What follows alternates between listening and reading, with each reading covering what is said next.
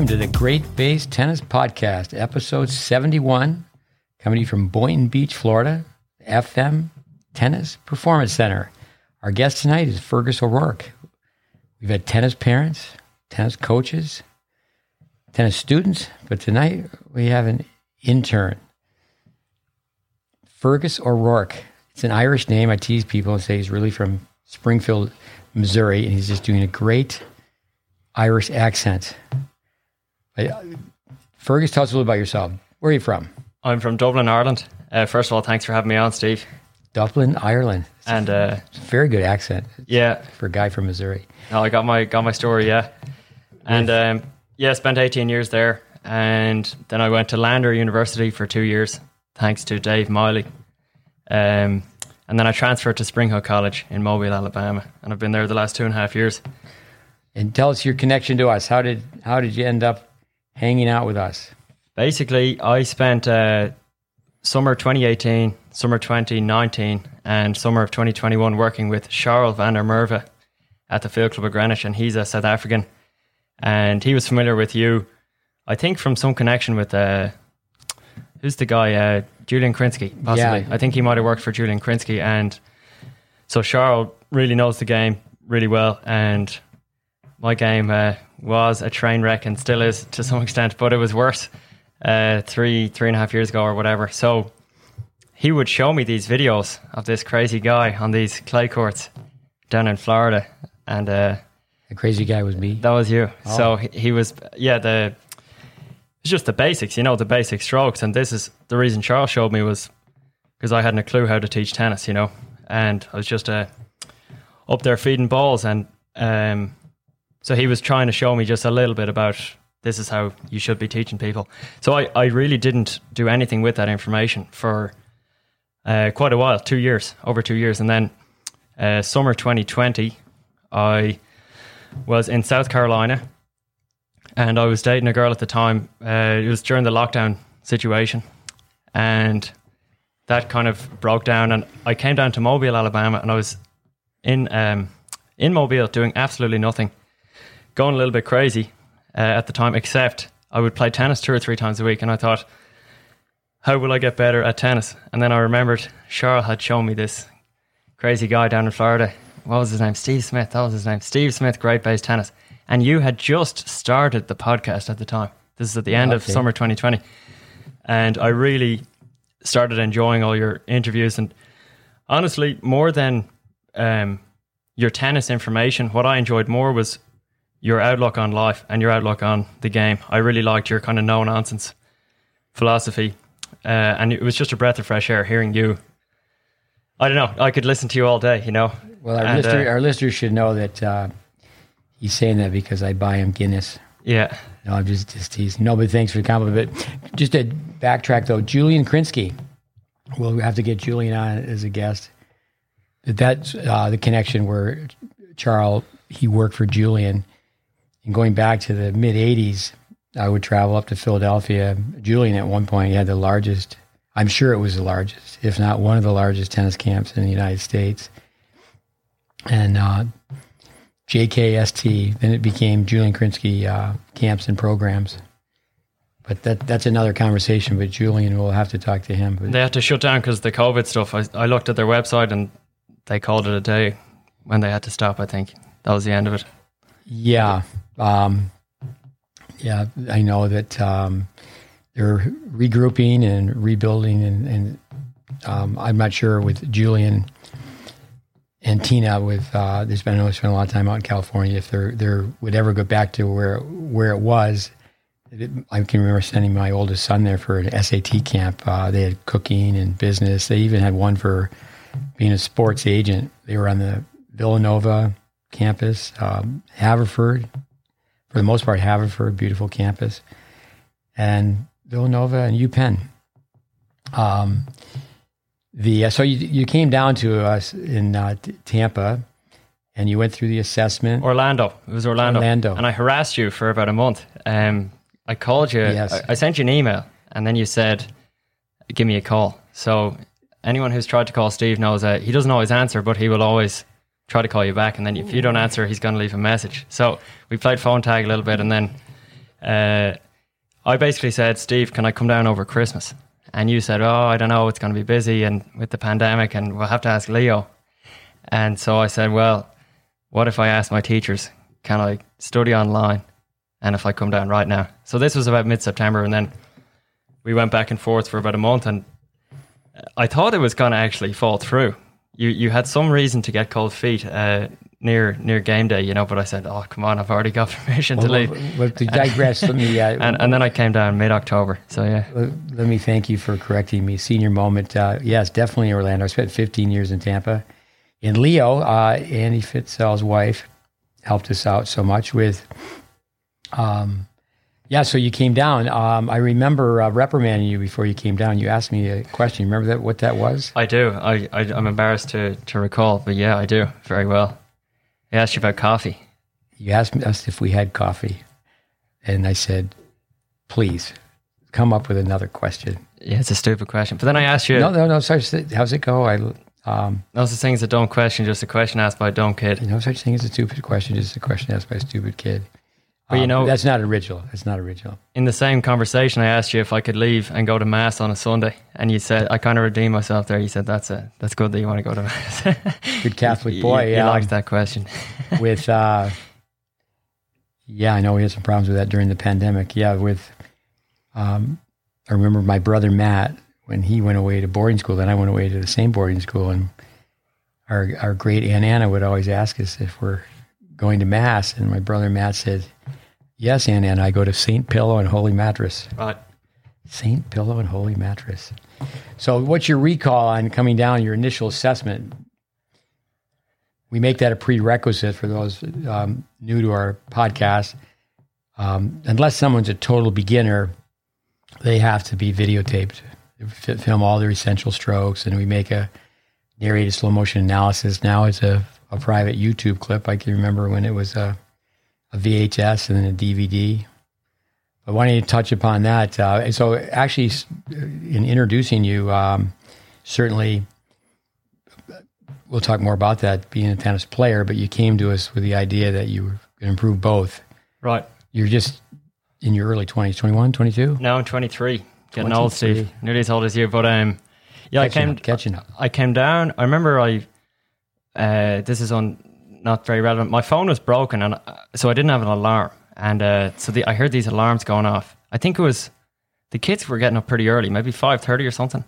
Maybe 6. You should practice Rocky Balboa. You got to be on the court before the sun comes Pretenders up. And contenders. I think I'm a pretender. But so early morning, didn't get a lot of sleep, and you started teasing me. You said I was from Scotland. That's what you told the kids, I think. And what Steve will do is he'll be charming when you first get there, you know, and you're like, geez, this isn't so bad. But you hear him yelling at other people, so you think, geez, and he hasn't yelled at you yet. So you think, geez, maybe this guy likes me, but it's only a matter of time before, you know, you're in the hot seat and you're getting yelled at. And you should definitely not laugh if Steve is yelling at someone else. That's probably the worst thing you could do, and I made that mistake a few times. But it's just volume. It's just volume. Yeah, no, it's all good. But I remember I played against Shea. I played a couple of tiebreaks, and then the first Saturday I was there, Matt Clore gave me a lesson on the singles court. He's I think 37 maybe. At the time he was probably 36, and he beat me love and love. I won the first point, I remember. There you go. We have it on film. We'll erase the rest. Yeah, it's still there. But that technical tape, I mean, I watched it a few times. I need to watch it probably 10 times, because it's just, as you always do, you give the preliminary information and then you just go through stroke by stroke. So my experience those first 3 months was basically, depending on how busy it was, I could train with the kids, basically as if I was one of the kids. And then if it got really busy, I would help you a bit more with video and that sort of thing. But yeah, if you come to work with Steve, you're always learning. You know, you just do what you're told, and no matter what you're doing, I mean, there's so many lessons in everything, you know. And so it's been a fantastic experience. I mean, nothing short of, it's no exaggeration to say it's life-changing, you know. I think you need to be immersed in it to get a lot out of it. Obviously, it's better than nothing to be here for a day or two or maybe a week. But then you go back to where you came from, right? And you're surrounded by another environment. So if you're here for a few months, you start speaking the language, and then hopefully you can take it wherever you go when you leave, Yeah, I remember Chad Burial, I repeat this often. I heard him once say that it takes you 2 years just to figure out what's going on. Right. It's not a quick study, to be immersed in it.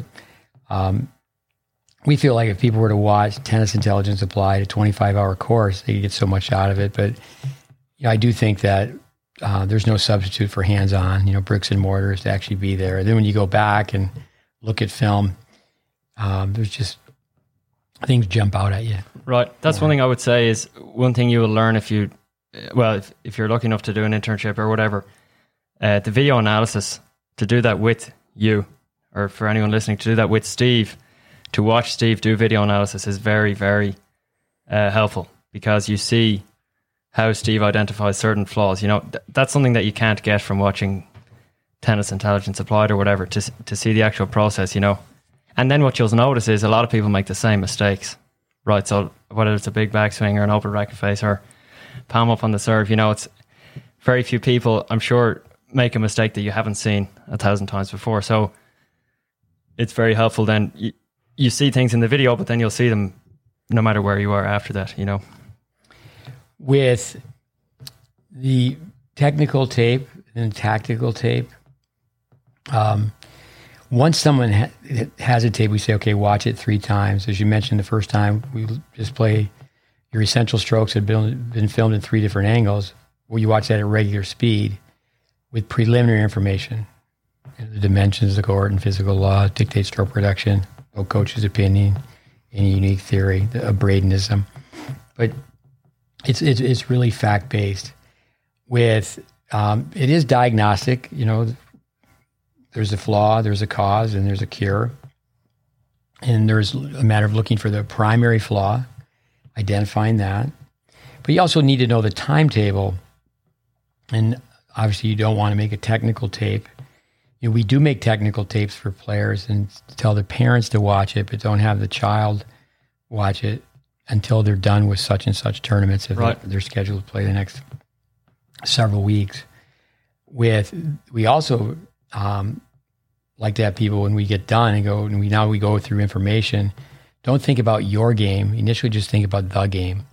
Because when you're working on technique, it's really two sides to it. You're doing it, one, to improve your own game, prevention of injury and just improve performance, but also so you have an eye. You can look on the other side of the net and you can detect your opponent's strengths and weaknesses, very, very quickly, and then make adjustments accordingly when you're actually on the court playing. Right.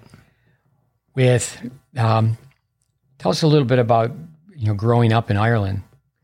I mean, sports, hurling, and then we can get back to coming over, how you got here, and the 2 different colleges. Yeah. Growing up in Ireland, I was always pretty good at sport. Played soccer pretty seriously till I was 12. I played Gaelic football pretty seriously from about, let's say, age 9 to age 18. And I played hurling. I was a little bit soft for the hurling, actually. You would have been a good hurler. People are holding a stick, and you had to start wearing a helmet as of 2012. Before that, only kids had to wear helmets. But anyway, so that's GAA, Gaelic Athletic Association. Maybe this is something to come back to, but the whole community aspect of the GAA, you talked about the hockey. You can't leave your hockey team based on where you lived. That was the way it was when you were younger, right? It's the same with the GAA, even to this day. I mean, there's so many things in Ireland that are like everywhere else in the world or whatever. And in terms of, I don't know, globalization and commercialization of all sorts of things. But the GAA is that sort of, it's where that rootedness in your community and in your tradition is still very much, it's very real, even to this day. And it's quite a beautiful thing. But anyway, I played tennis from the age of 4, but never really seriously. Never like these kids, Mahar and Shay. They're tennis. You know, I was never really on that train at all as a young person, and I don't really have any regrets about that. I would be obviously a better tennis player if I'd played 4 hours a day from the age that I was 5, but I'm very grateful that I did all sorts of different things, you know, when I grew up. And like I played music, and I would say I had a relatively normal upbringing. And I mean, with everything there's sacrifice, right? If you're going to be a professional tennis player, you can't have a normal childhood. If you want to have a good childhood, or if you want to have a childhood like everybody else, you're not going to be the best tennis player in the world, you know. Well, so it's with everything there's, you know, you can't have it every way. So anyway, that's that. So my tennis, just to be specific about the tennis, I would say I had good coaches. I would say I didn't get technical instruction from any of them, really, you know, because I was always competing. And I never said, okay, I want to really take the time out to do this. And they never maybe would have said, okay, Fergus, you got to stop competing for a year. Because, I mean, who wants to be told that, you know? Who wants to deliver that news? You're obviously happy to tell people that, but it's just not the norm. And then as you get older, it's harder to change, you know? So, like, I think there's a lot of good tennis coaches in Ireland, and I don't know. I'm a product of wanting to win.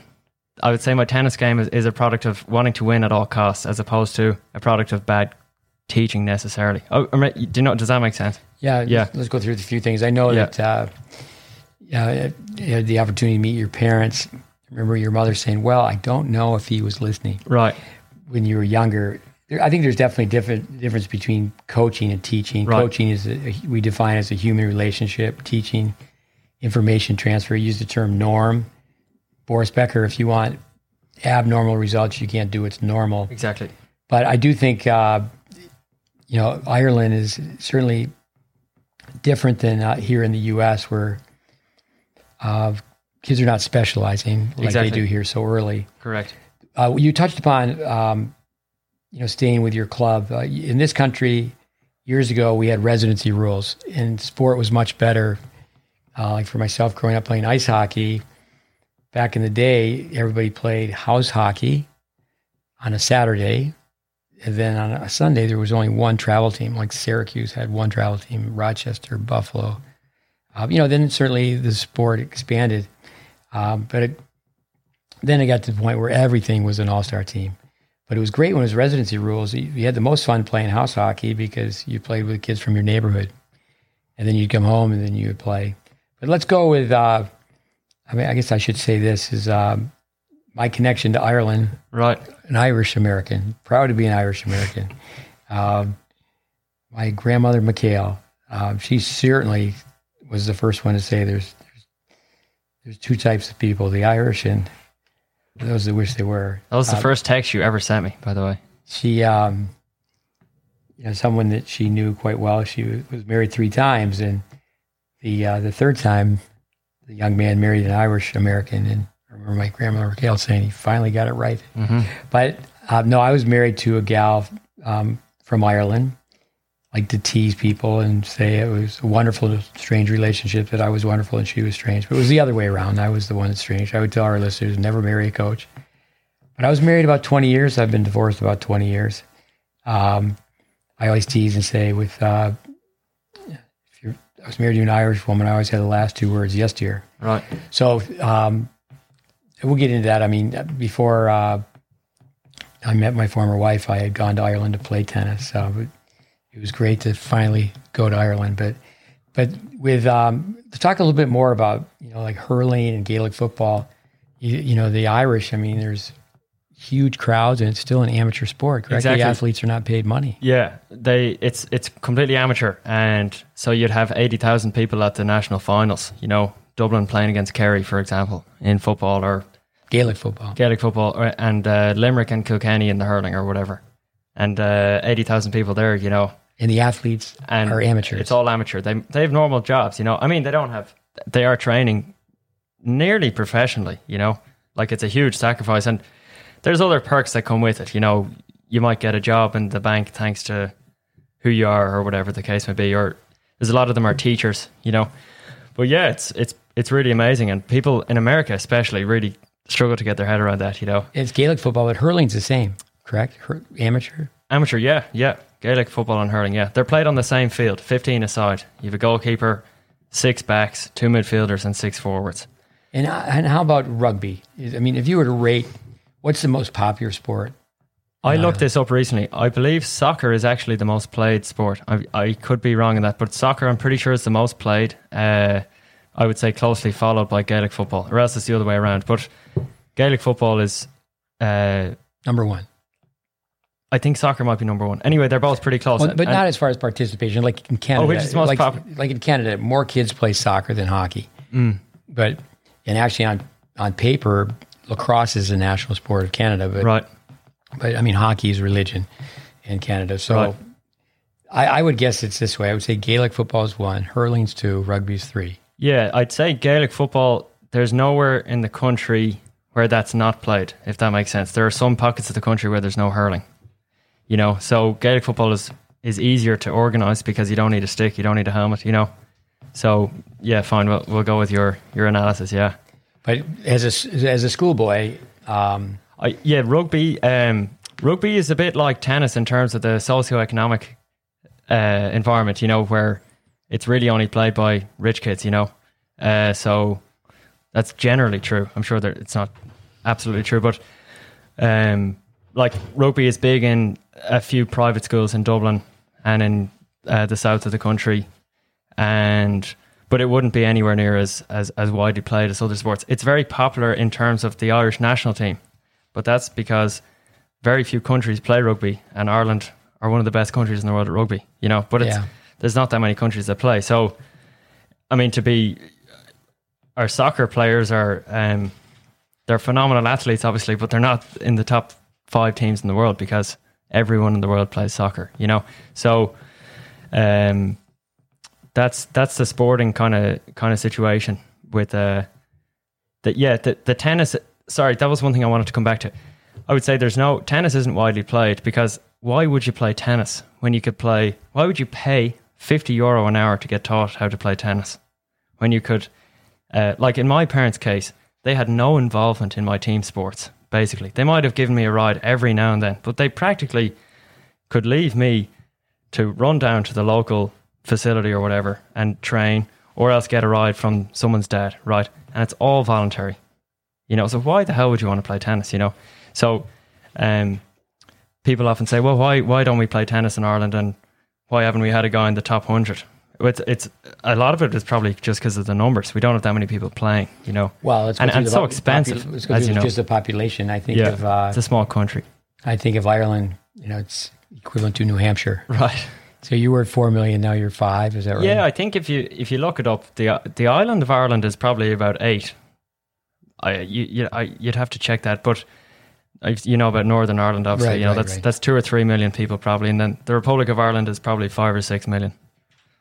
So I think it's a similar in size to the state of South Carolina. I'm pretty sure that's and then population, yeah, similar. Fergus is a lefty. Fergus is very, very fast, and he's mentioned some players by first name, Shea, Malhar, people that he's trained with, and it's like, well, who's the best? So we like to play soccer. It'd be nice to play every day. We play all these different sports, and Fergus is humble. He goes, because people say that he was the tennis players would say, he's phenomenal at soccer, and he, with humility, said, I haven't played since I'm 12. I can only use my left foot. Right.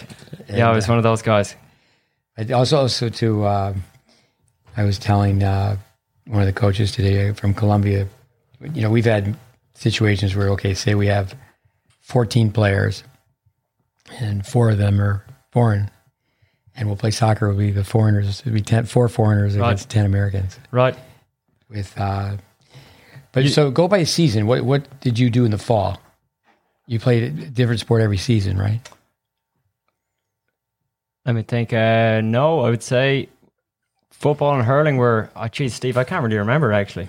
I would say the only season I can think of in my head would be tennis competition was pretty much exclusively in the summer. So the other sports would probably be pretty year-round, and then they might break over the summer, something like that. But the tennis, the great thing about my tennis situation was, well, by contrast, right, Shay or Malhar, these kids, they live in Orlando / they travel here and there, but for them to go to a tournament, their parents might need to drive them for hours, and then they might need to stay and pay for a hotel and pay a massive entry fee, right? That costs a huge amount of money. For me to play pretty much every single tournament in Ireland, I could stay in my house and get a train or a bus to the club, which was within, say, 20 miles or 30 miles of my house, you know. And so I was very lucky in that sense. I was pretty independent in my tennis competition. And I hated when my parents came to watch. And I don't think they wouldn't like that, you know, but they don't mind me saying that. And I think I'm not the only one who doesn't like that. No, I'm not sure if it's over 50%, but I make sure that we conquer that where you get over it. you have to be able to assist, erase the crowd. You thrive on the crowd, but once the match starts, you don't even know the crowd's there. Yeah. With becoming an athlete, obviously playing multiple sports, that doesn't happen so much as we said in the U.S. But in Ireland, obviously it's very small, but it's cityfied. It's pretty much just played in Dublin, Cork, Limerick. Yeah. It's not really played in the country. No, it wouldn't really. You know, it'd be like a surprise if you were to find a tennis club in the middle of nowhere. Do you know? Where here you'd find public courts really all over the place. No matter what town you're in America, there's probably some public tennis courts, you know. And then the weather is a factor. I mean, you've talked about the rain and the lack of indoor courts. I think recently, Connacht, you know what Connacht is. It's one of the provinces. It's the least populous and most rural of the provinces probably. But they've got some bubbles now. And that's a pretty major step, you know. Before there were no indoors in Connacht. And I don't think there are any indoors in Munster. There might be a couple, you know, but pretty much none. There's a few up in Belfast, and then there are a few in Dublin too. But yeah, it rains a lot in Ireland, and without indoors, it's pretty difficult to play tennis regularly. I mean, it's impossible actually to reliably play tennis without indoor courts, and we don't have a whole lot of indoor courts. So that's one of the good things about being in southern Florida. You know, all that sunshine. With let's back up a little bit. Family, how many kids? You're the youngest of? The youngest of 6, yeah. Yeah, my parents... the best comes last. I'm the youngest of 6. Right. The encore child. Yeah. No, my parents, they're both broadcasters. My dad is sort of semi-retired, I would say. But he was pretty, incredibly busy and, well, I would say very, very professional, very disciplined, very unlike me, you know, and he worked really hard for 45 years, basically. Started as a journalist in a local newspaper and then moved into radio and a bit of TV as well. And then Mum is, I would say, a bit more creative than Dad. She's a bit more like me, I would say. And they met... You mean you're like her? Yeah, exactly. That's it. Yeah, so she... I think they met... They were both going for the same job. And I think she got the job. And I think he said something like, oh, you got my job or something like that, you know. And so they met working in RTE. And she actually commentated at Wimbledon. You know that. Yeah, tell us RTE. RTE, Radio Telefís Éireann. So it's the Irish equivalent to the BBC. And she actually asked John McEnroe a question. Apparently he was playing Davis Cup against Ireland. And I think she asked him to do an interview or something. And he promised her the day before that he would. And then I think after a certain match, he said, I'm not talking to anyone except for that one girl from RTE or whatever. So he was true to his word, to be fair. I don't know how long they spoke, but yeah, she interviewed McEnroe. Or maybe it was just one question. But yeah, she covered Wimbledon for a number of years, right? Yeah, I don't know how many years, but yeah, she went over to Wimbledon a few times, yeah.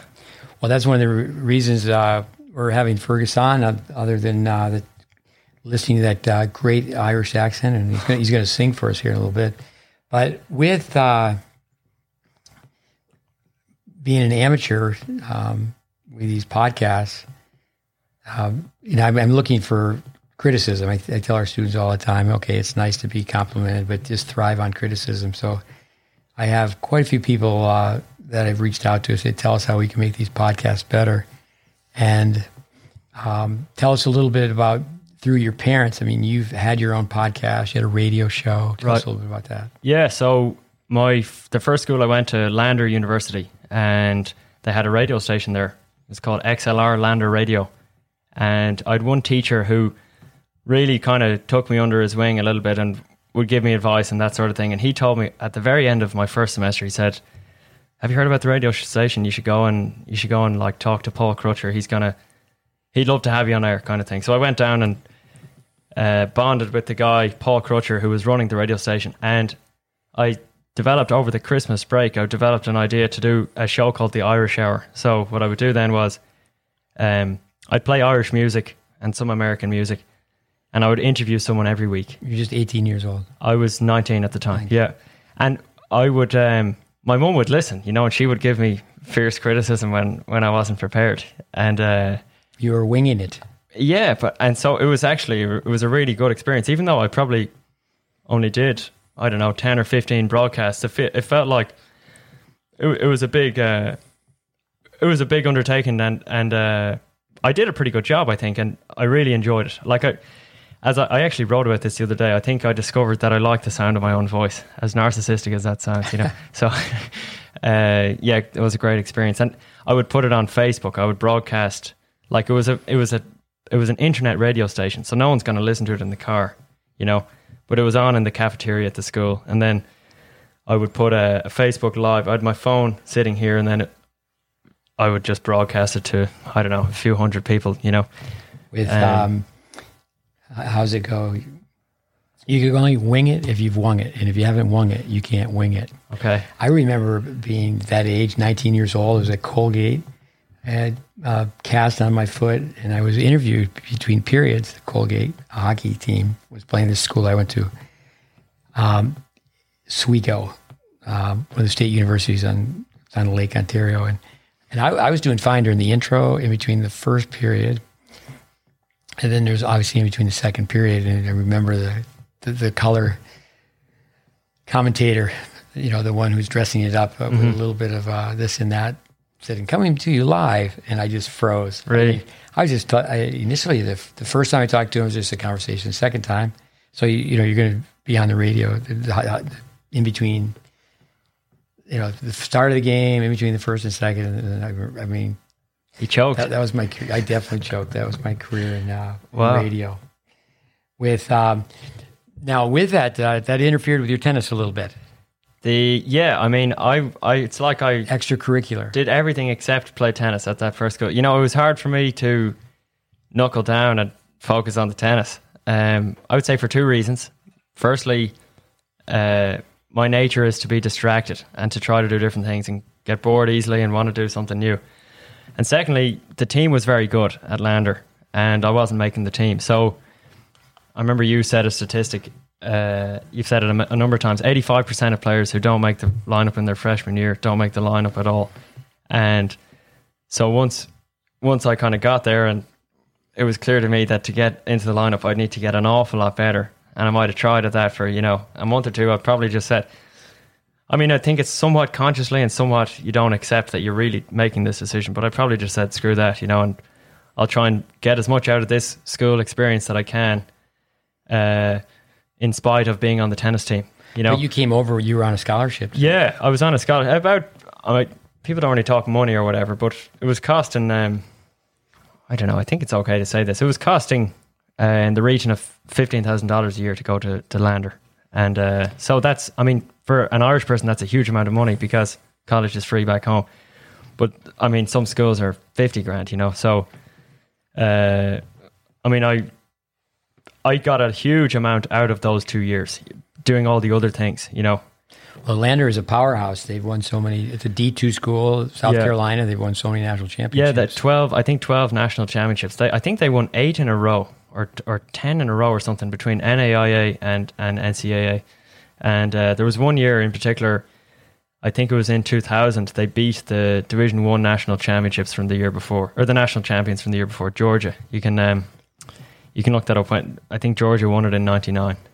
And Lander won Division 2 and Lander beat them the following year. So you pointed out, I think, sometimes, maybe the Georgia team didn't have their full lineup, but still, it doesn't matter. That's pretty That's still pretty impressive, you know. There's definitely D3 teams. It can be D1 teams. It becomes pretty confusing. But it was with Lander. We'll have to have a separate podcast on Robert Steckley, a Canadian, same age as Roger Federer. So super fast. He's done a lot of coaching on the WTA Tour, a little bit on the ATP. Quite a character, but he won a national championship playing for Lander. Yeah, Joe Cabri. Yeah, the coach. We've had a couple visitors today that I know you and I sat around and talked to two former students. And people are shocked at what I can remember, but I do think it's from my mother a little bit because she was nostalgic and she was a storyteller, but also adrenaline is great for memory. And I do run practice with a little bit of adrenaline. But anyway, not to digress. But, instant hostility. Yes, I do think that something that generally you see more of if you're from a family of 6 kids. What was it like backtracking? What was it like to be number 6? I don't know. I don't know if I can give you a good answer on this. I would say one thing is that, I mean, you've talked about the verbals, you know. I would say I would say it's a high achieving family, if you know what I mean. Like my sisters, they've done really, really well academically. And my brothers too, but not as well as my sisters. So, because girls are smarter than boys. Exactly. Car insurance. You know, why are girls smarter than boys? Yeah. The answer is car insurance. Car insurance, yeah. That's the same with my family. The two scholars, they were the sisters. The 4 boys were jocks. I was pretty lazy in school, I would say. And I kind of still am. You know, I'm not the greatest student in the world, but that sort of thing does rub off on you. And I would say this, I've always been curious about the world of politics and what's going on in the world, you know. And that's definitely in huge part thanks to the family that I was in. You know, like we'd be driving in the car, the radio would always be on, you know. News, listen to the news. Yeah, and then the watching the TV news at 9 p.m. I used to try to stay up, you know, I would try to stay up as long as I can. And if there was a particularly, you know, it's like 9:35, a TV show called Prime Time would come on. So, you know, some kids stay up late watching, I don't know.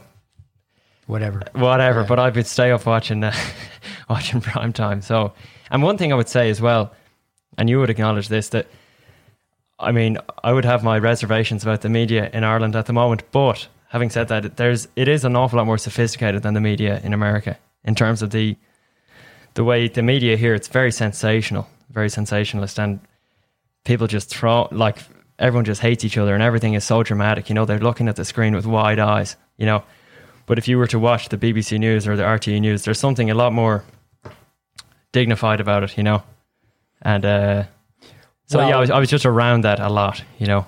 I think back with Ted Turner when CNN was started, and all of a sudden the news was 24/7.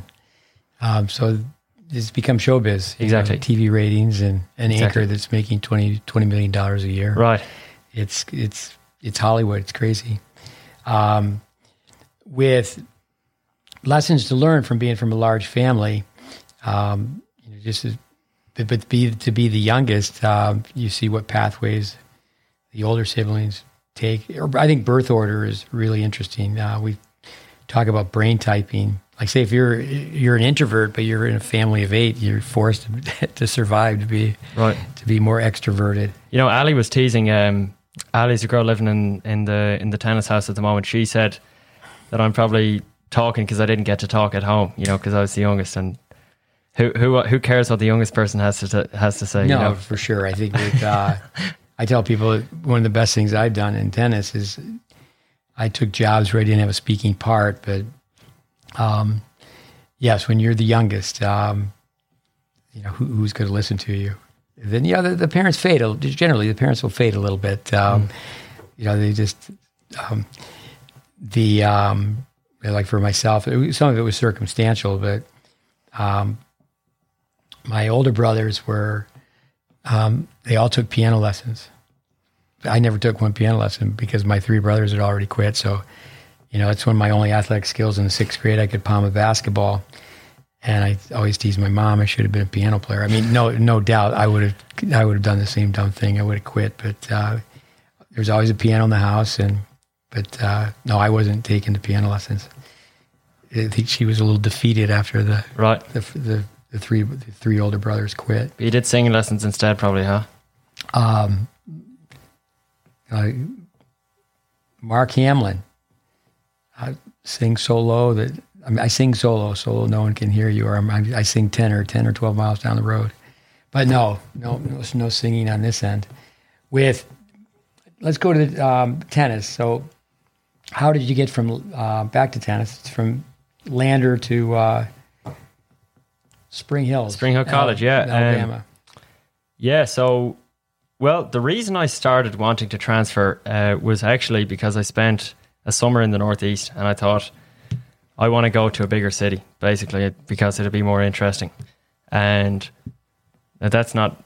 I don't know if that was was I right in thinking that? But anyway, that was what got those wheels kind of turning. And also the thing about Lander, and I have a huge amount of respect for the school, but it's not a very renowned school in terms of reputation. You know, it's not like no one knows about it. And one of the things my parents would have thought is like, what's that going to look like having a degree from this school called Lander, you know? So the school that I'm at now, even though I don't think it's any better as a school, it has a better reputation because it's run by the Jesuits and they have a good reputation. So there's some of that's part of it. But a guy called Mark Finnegan, who was a coach at Memphis, assistant coach at Memphis, head coach at North Florida, and assistant coach briefly at Auburn.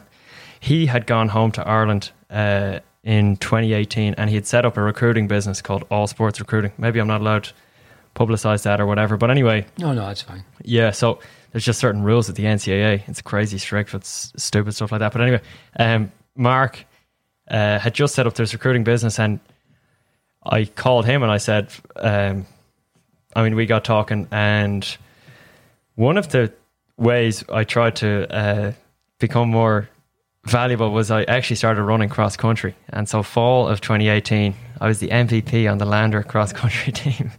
And we came second last in our conference. So, well, that's what I'm talking about with your speed and your ability to run. But did you run cross country as a kid at all? No, I ran a race every year for grades 7, 8, and 9. I ran one race in the fall. No, I would have run two races, East Leinster and then Leinster. So that would have been two races, and then. But no, I wasn't a serious runner, you know. But I was good at running. I'm actually not as fit as I was probably when I was 16, but that was that. And yeah, I visited 3 schools, and one of them was in Missouri called Lindenwood. I visited what was that school called in Philadelphia? Is there a school called LaSalle in Philadelphia? Mm-hmm. I think it was called LaSalle, yeah. And then I visited Spring Hill, and I really got on well with the captain at the time. And by the time you got there, was he still there? That happened all the time. He wasn't there. Yeah, he wasn't on the team. He was graduating that fall. So yeah, that was the case there. He was, so I transferred to Spring Hill. Yeah. One thing with foreign players, what happens with U.S. players is they can turn their nose up a little bit at Division II schools, and many players go to a Division I school. And they get in over their head. They don't go where they can actually play. Right. And, there's some American kids that the coaches, sometimes they're welcome with open arms because they're going to be playing all foreigners. But, it certainly looks good that they have Americans. Like you said, that when you said we're not going to make it at Lander, yeah. At Lander, that's being in the top 6, being in the lineup. Right. But that's one of the reasons that foreign players will come over to the U.S. A lot of these smaller schools like Lander, they don't have the budget to recruit American players, where they got to wine and dine them. They're going to, have the kid fly in to see their school, fly back to see the parents, right. Go to 1 or 2 nationals. That's a lot of money from a recruiting standpoint.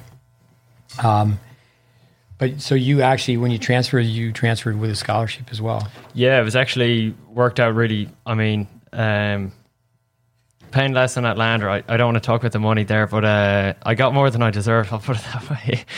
Yeah, got a great deal there. Have you run cross country at all at Spring? No, haven't had to do that. No, I've run for election twice actually. So that's. And I lost twice, of course. So The first time, Steve, guess how many votes we lost by? Just have a guess. 3. 5 votes. And so that was the first year. And no, I will say I've contributed to the life of that school in a certain way, And so no, it took a while for me to I needn't bore people with the details of our tennis team, but our culture is getting better, I'll put it that way. And we've got a few freshmen and a few sophomores who will continue that improvement. And I'm quite excited about that, So let's go back to school election. I'll tell you a quick story. When I was in maybe the 6th grade, I was voted the class officer to go to, one from each grade, and there'd be a meeting. Right. So a very good friend of our whole family, but a woman by the name of Betty Mulberry was good friends with my mother. And it was something like there was 61 kids voting, and there was 31 boys and 30 girls, and I got 31 votes. Right.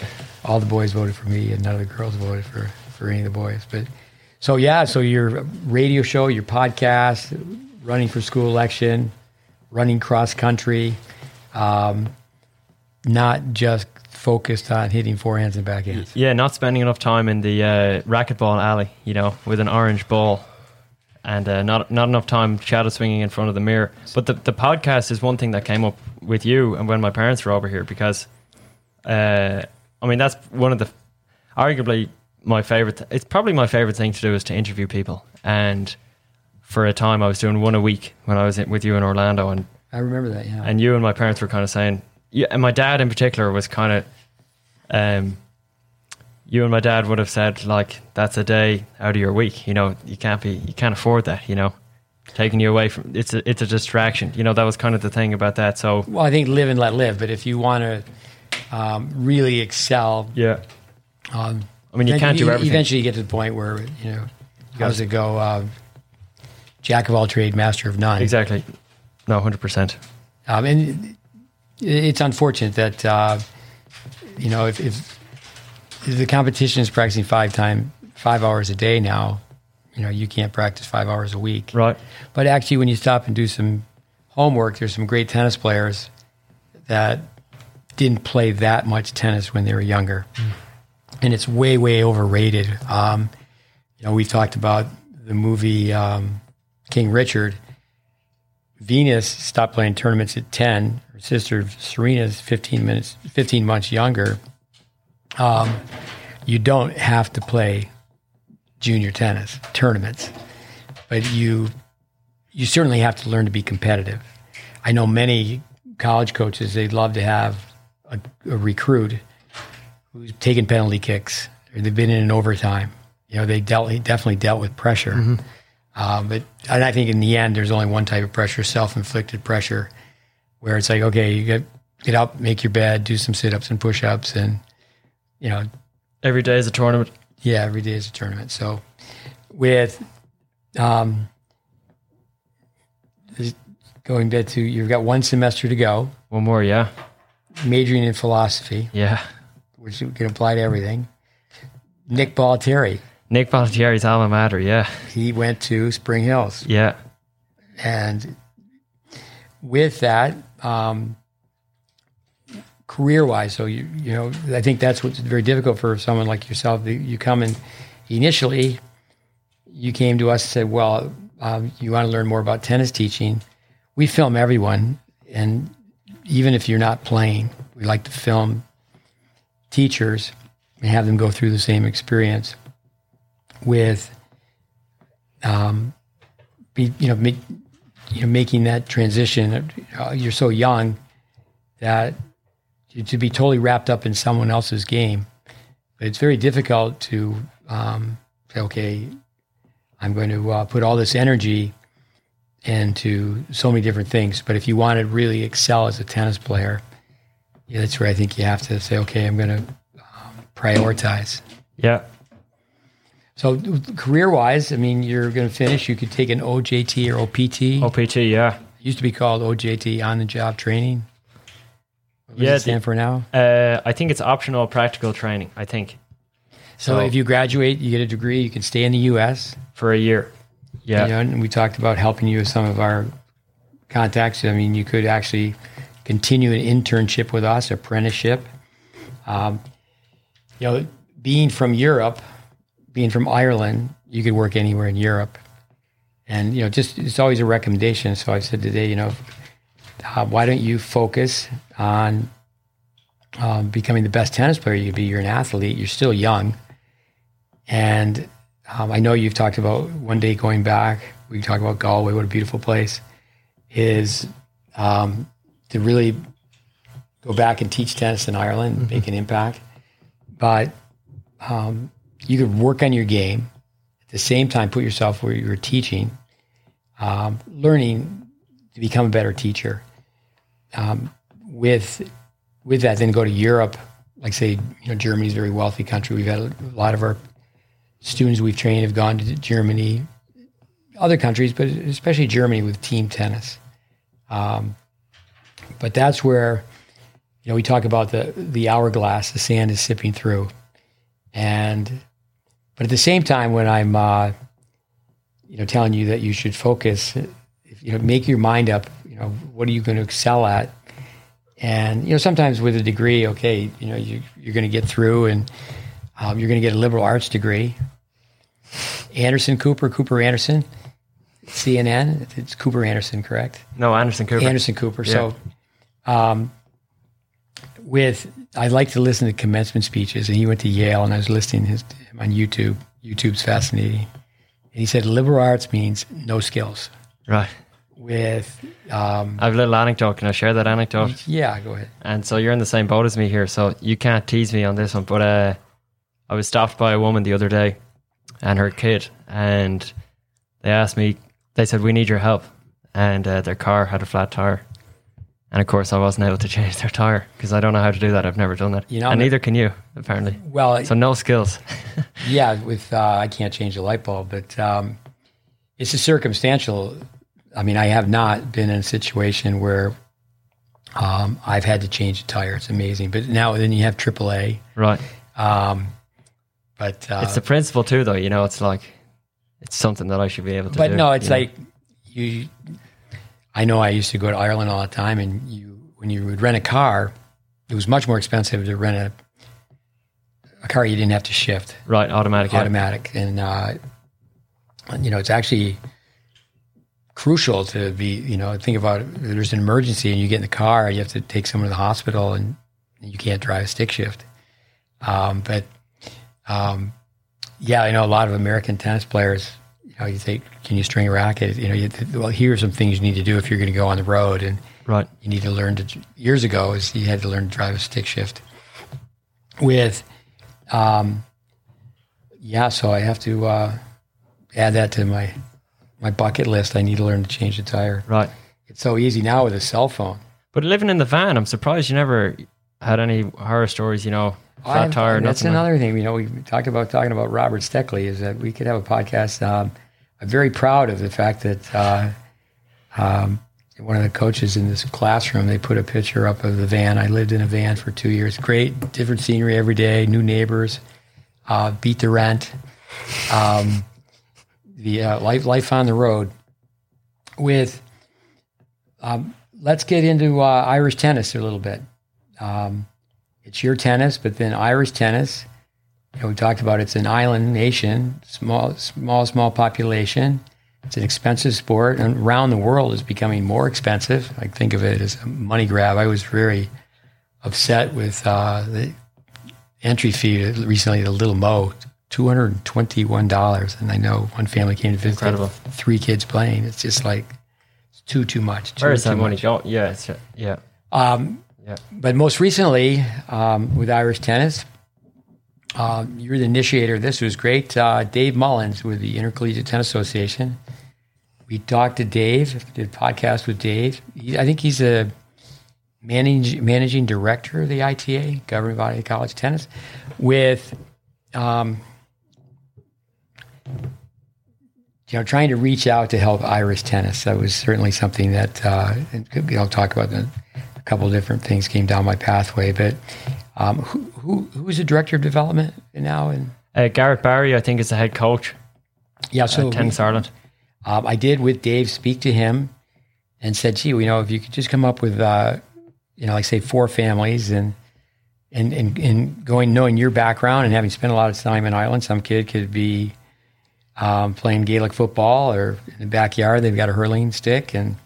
But if they just take 10 minutes, Brandon Flanagan, for example, he connected with 2 schools here in this area, kindergarten through 8th grade. And I would love to just sit down with the athletic director and say, hey, this is what should really be done. 4 families, coming back to like elementary schools, is if every kid you teach running mechanics, you teach throwing mechanics, and you're very clever, but if you could just say, okay, you could say, these are the sports you're going to learn to play here. Right. And sure, especially in an outdoor environment like South Florida, okay, there's no hockey rink, we're not playing football, but you can have basketball, you could have soccer, you could have running, you could have golf, you could have tennis. You could even have, say, lacrosse as a fast-growing sport. But start to just teach skills. So what should happen with a young tennis kid is they really shouldn't play tennis. Right. Like say for yourself, you grew up and and I think that's interesting about cross country. 2 or 3 people I've coached that come to mind. Artyom Pogaimi, and from Moldova, Megan Broderick from Florida. Because their time was such and such, they're just good enough to be on the team. With cross country, you say, no, this is my mile time. Right. This is my 2 mile time. Yeah. Then you just... There's no politics. You're just good to go. Yeah. But if someone like yourself was just taught, and you wouldn't even know you're being taught, like, okay, you want to go back over and play ultimate frisbee, come over here and show us that you just have these efficient swings. And a kid could be 6, 7 years old. That's that Einstein quote where imagination is greater than knowledge. It's kind of like coming back to Daniel Coyle. It's that should really only hire people that are 60, 70 years old. Right. That have some experience and say, hey, this is how you should do it. And the thing about tennis is you can make money at 19 knowing nothing. Basically, as you know, you don't need to be qualified to make a living. That's the problem, basically. So let's go back. You work at a posh club in Connecticut, and so I meet you, and I found out what you were paid per hour, and I said, how are we going to refund all those fine people? No, you actually said you stole that money. He's exaggerating. No, I'm not. Who are they going to believe? But with Dave Mullins, and again, the director's name? Charles. No. Oh, sorry. Tennis Ireland? Sorry, Garrett Barry is the head coach. So if 4 families, and I've got it written. I have some names written down here and say, okay, if you were to just ask, tell the 4 families, I've got a list of 10 names down here. It could be 15 that we have connections with from our work and with tennis players from Ireland. But again, again, a name like Steve Smith, use my name third person. It's who is this guy? But if people if they could take time and listen to the podcast or watch some of the courses we have online in the history of the GreatBase, functional tennis. Tell us about Fabio. That's something else, Irish tennis. Fabio, I wouldn't be the one to ask about Fabio. What's his last name though? Mole, Molle. Yeah. I just know he's a nice guy, and he has functional tennis, but he's got the biggest Instagram page in tennis or something. Right, the biggest tennis Instagram page. Is that what it is? And he interviewed Joe Dwyer, who's someone that we both know. Yeah. One thing I'll say about Irish tennis, who the hell am I to offer my opinion on what should be done about Irish tennis? But one nice thing I'll get to that in a second, but one nice thing about being in America as an Irish tennis player is because there's not very many of us, pretty much automatically, if you know another Irish tennis player in America, there's an instant willingness to help you out.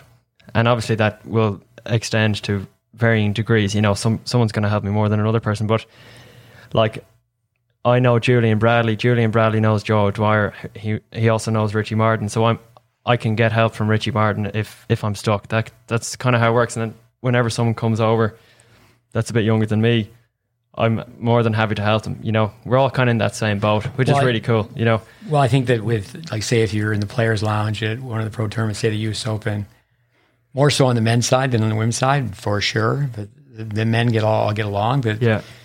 You know, the Swedes sit here, the Colombians sit here. You know, they'll definitely have no problem sitting with each other. But yeah, it's just, you know, getting together with someone back home, whether it's the humor, just what's going on back home. So I've noticed that as well with the language. I find it very easy to get on with British people or Australian people because it's nothing against non-native English speakers, but because we speak English as our first language, it's just easier to communicate with a person like that, you know.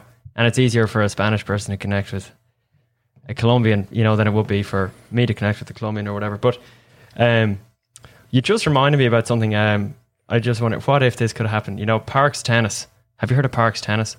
It's a program. It's basically where they teach tennis in public parks, and it's really cheap, you know. And a lot of in Ireland or all over the world. It's in Ireland. Yeah, I don't know the extent to which it's active now, but there have been a few Irish, like pretty serious Irish tennis players who were introduced to tennis through something like that.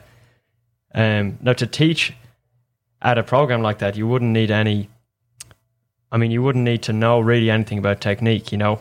And I just wonder, what if you could the thing about the GreatBase is it's a language that you can replicate, right, no matter where you are. So it's like if you could just expose it to more people, instead of just one or two or three people. Like the whole beauty of the GreatBase is it doesn't have to be a private lesson, you know, but you can teach 50 people at once, and they're all learning the same way, you know. So it's what I think is really special about the GreatBase is that it's a product that you can just keep manufacturing over and over and over again, and it just kind of ripples out, you know. Like, you're obviously one person, and you've coached X number of people, but how many coaches have you taught? That's really what it comes down to, and then it spreads to all their players, you know. Well, yeah, and they're all over the place. So biblical teaching, you know, give a man a fish or teach him to fish. Exactly, and the whole thing with the GreatBase, you're not teaching someone how to be better at tennis, but it's like, oh, no, we're teaching people how to teach.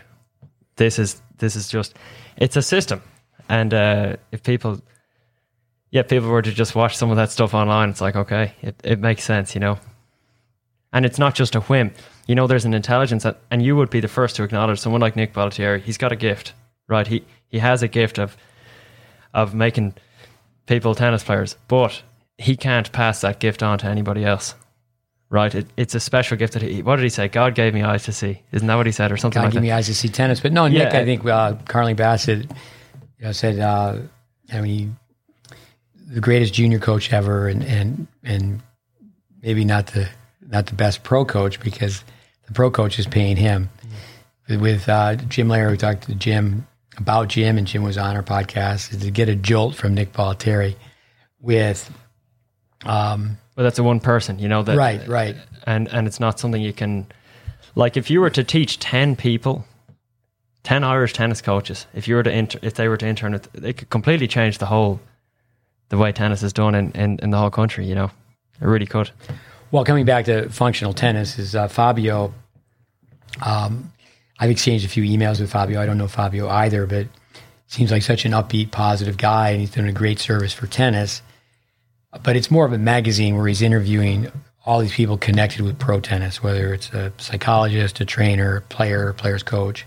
And I think that's great, but the similarities from one pro to the next, you know, from a biomechanical standpoint. Checkpoints, yeah.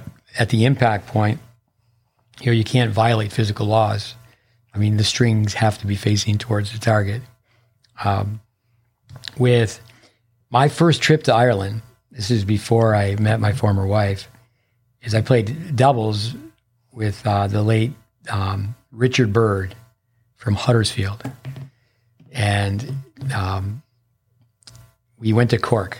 We took his car over, we took the ferry over from Wales. Holyhead, probably, huh? Holyhead, right. And you know, being someone who didn't pay attention to what my mother or my sisters liked is Waterford Crystal. This happened to me a few times when I was a teaching pro. Is I'd go someplace and play a tournament, and they just beg you to play mixed, play 3 events. And I was in pretty good shape, but I should have just played 2 events. So Did you lose to your friend in the final? No, we won the doubles. But no, I lost to a young Irish kid in the final. I mean, no excuses, but I was, teaching pro. I mean, I was still, maybe 27 years old, 28 years old. But it was amazing after playing a tournament where you go have a drink with the person after you played. Right. You sit down and you go to the clubhouse, and these people are being so nice. And first of all, it was a week-long tournament. And on the Wednesday, middle of the week, there's a party. There's a band and there's a party in the middle of the week. It's not your style. Tournament party. I could be with, we had Scotty Perelman on the podcast, coach at the University of Florida. I remember him saying, Smitty, I don't think you're serious enough to be a junior coach. But once I started working with people and they write down, okay, they want to be a, they want to be a top coach. They want to be a top player.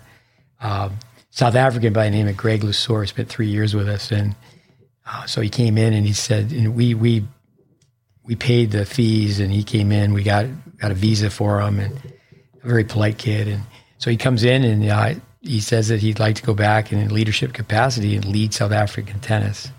And so when I mentioned earlier, Chad Burial said to him, "You should have never said that." And he said, "Why?" He said, "Because now he's going to treat you that way." Right. And just to explain to people, that means you're going to be tough on him, basically. That's the point, right?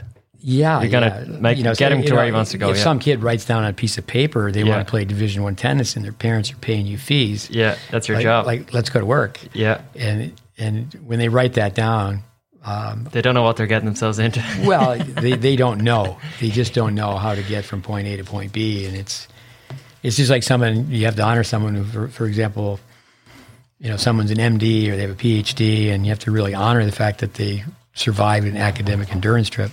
They jumped through a lot of hoops and climbed a lot of ladders. 2 things you've said is a coach brings out a story that you wouldn't bring out of yourself. Isn't that one of them? And then the other thing is... that's the definition of coach. I think that comes from John Wooden. I could be wrong, but I'd like to be able to say where I learned something. But yeah, the definition of a coach is a coach that'll bring a story out of someone that they wouldn't bring out the story themselves. And then another thing you've said is when a relationship is broken down, it's when I wanted to take someone to a place that they didn't want to go. I've heard you say that a few times. No, for sure. I mean, if I have a falling out with someone, 95% of the time it's because I tried to take them somewhere they didn't want to go. They said they wanted to go there, and it's like we got close, but they couldn't go any further. With going to Cork, so remember there was this banquet at the end of the tournament, and of course they were drinking a few beers, and I had to get up and give a speech. And I thought everybody was being so nice to me because I had this big bowl. I didn't know what Waterford Crystal was. And again, I'm not a spring chicken, but I said, yeah, thanks. And it was I thought the winner of the singles was a much nicer trophy. Plus, it was like 400 Irish punts. Is that punts. Right? A little money. But so after that, I was off to Germany to teach tennis, and I just left it in a friend's closet in London. I was going to travel back through London on the way back to the States. So I just carried this bowl. It was in my shoulder bag and had to get and show it at customs. When I got it out, the woman sitting next to me went crazy. She said, "Let me see that." And she's going, "That's Waterford Crystal." And so, then the tournaments by no means were money-making tournaments. So I told to take it to a store, and I'm told it's worth like $800. Wow. I'm going, $800. So didn't think much of it. So I put it in the closet and I'm just throwing pennies in it. So then my mother shows up, and I'm a bachelor, single guy, and she helps me. And I'm pretty much a neat freak, but she waxes a table and puts this Waterford Crystal on the table, and there's some flowers in it. And eventually the flowers die, and I throw the flowers away. But the Waterford bowl is still right there on the table. And weeks go by, and then I'm vacuuming. I hit it with a vacuum, and it just slid and just boom, broke. So, Steve, what's the moral of the story? You should know what Waterford Crystal is. Now, they're still going strong, that Waterford Crystal? Yeah, I mean, as far as I know, it's still in existence, yeah. But that's another thing, too. It's such a small country, but people don't travel that much. They don't really travel. I know they have their summer circuit, but... what do you mean travel? In other words, you stay pretty close to home. It's not, like you're not... That kid from Cork is not going to go to Dublin all the time. No. Or has that changed? Well, it depends. I mean, when you say go to... I don't know. I'm trying to compare it to... What would you compare it to here, But I would certainly say here the car... People are definitely more... Driving is far more common here, Like, for example, my brother is 20... What age is he? 26. And he can't drive. Like, he doesn't have a driver's license. That'd be unthinkable in America, Well, like, yeah. it's no big deal to drive. We're definitely a car society. Yeah, and then another thing I would say is, like yesterday I drove from Mobile, Alabama to Boynton Beach, right? That's, I don't know, 600 or 700 miles. That's long. You cannot drive that amount in Ireland. It's just not possible. Things just aren't as spread out as they are here. So. Well, if you make a U-turn and go back north. Right? Yes, but that's true. But yeah, I mean, top to bottom of the country is probably, I don't know, 6 or 7 hours. So. But going back to being in Cork, though, price of gas, right. Price of tennis balls, right? Everything's so expensive. Yeah. Everything's so expensive. Yeah. Yeah, I mean, when things are cheaper, you just buy more than here, don't you? Isn't that there's so much waste? Volume on our side. Yeah. But Ireland's becoming more like that too, like the big shopping malls out in the middle of nowhere, with the big massive parking lots. People have this image of the little thatched cottage and the sheep or whatever, the small farm. But that's just the nature of the world, it's more efficient to produce bigger things, and the little man kind of disappears when that kind of thing happens, like the whole mom and pop thing. I mean, it's more extreme here. Like you see, I used to just get sad every time you drive through a tiny little town and the little downtown area. It's beautiful, but it's completely deserted. And the shops are pretty much boarded up. And then 2 miles away is the highway, and you've got McDonald's, Zaxby's, Arby's, Burger King. Yeah, Whataburger and all the rest. And every single town, pretty much, is just a carbon copy of the next. Like there's nothing specific to the actual place. I know. One of my sisters doesn't like to go to what I would call a franchise restaurant. Right. And it's like the gal who are running the corner hardware store. Yeah. Yeah. That's just the way. Yeah, it's the way of the world. Yeah, but now pretty soon people aren't even they're not even going to go to shopping. They're just everything's just going to be all on Amazon. Yeah, shipped to their house. Yeah. One thing in America, Steve, I couldn't get over the drive-through banks. That's everything is drive-through here as well. You don't even have to get out of your car. I can remember. I talked to Taki Morita the other day. Great guy. He spent time with us studying English, playing tennis. He had to pass the TOEFL test, and it's certainly much more difficult for a Japanese student because they don't start with the alphabet. Test on English fluency, and we were talking about Maru Hiromichi-san, right? Who's famous now in Japan, the famous wheelchair player. Maru spent a lot of time as an intern, like you are with us. Came over to study tennis, but I can remember just going through a drive-through. Maru's in the car, and he was just shocked. Yeah, that you could. That's probably one of the best ways to define that we're a car society, right? We could talk about the Jesuits. I'm always saying that like the Jesuits, just give us the first 7 years when it comes to tennis teaching. My son Mikhail went to a Jesuit school, and at one point, he's wealthy, probably one of the more expensive. It's not that expensive in comparison to others, but in Tampa, it's one of the most expensive high schools. And I remember him telling me one time as a young kid, he goes, "Everybody has 3 cars." We talked about Raven Clausen just the other day because I was introducing you to Gabe Wapner and Brandon Flanagan, who trained with Raven. Raven was just shocked that a 16-year-old kid in America could have a car. Right. And, actually when the parents set up a 16-year-old, it's just the way America works, because then the parents have jobs and you can go 5 miles down the road from high school to your tennis practice, and it comes down to there's so much land. Like say in Japan, everybody's going this way. I mean, I work with a Japanese player. They say, "Okay, what floor do you live on?" Sometimes they'll say 26th floor. Yeah. And like here in Florida, I think that you see most of the apartments are only three levels, because if it's 4, you have to have an elevator. But Irish tennis, it was always intriguing to me to try to help the Irish, just because I was brought up, proud to be Irish. Yeah. So I was training tennis teachers, and I started communicating with John Taylor.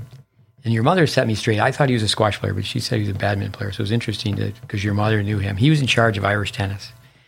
So at that time, you mentioned when your mother interviewed McEnroe. That was in 1983.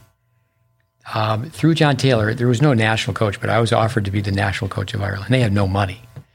But there's only 2 indoor courts. And so I'm just thinking 2 indoor courts, and it rains every day. That's right up my alley. Okay, take the role of the underdog. I'll take that job.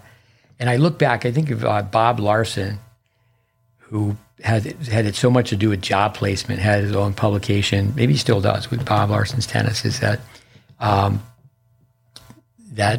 once you get connected, but I can remember meeting with John, and that's back when Fitzwilliams, your National Tennis Center, would you call it the National Tennis Center? Yeah, we probably didn't have a National Tennis Center. It was the de facto center. Yeah. Well, Fitzwilliams, it was grass courts. Yeah. It was not the artificial grass today. And what a beautiful facility. But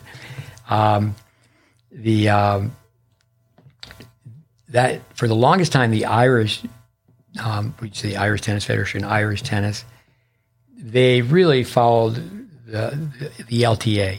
And the LTA was at one point criticized, and I remember it went back to my birth year, so it was very easy to remember. They hadn't made any changes since 1954, and this is like 30 years later. Right.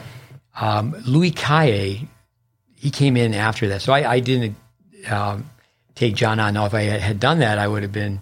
Louis Caillé was in Ireland? Or in Britain? No, he's in Britain now, where he's a doubles specialist, but he put together something that was called the action method. Right, and they followed that, is that what you're saying? So that became Irish tennis. Yeah.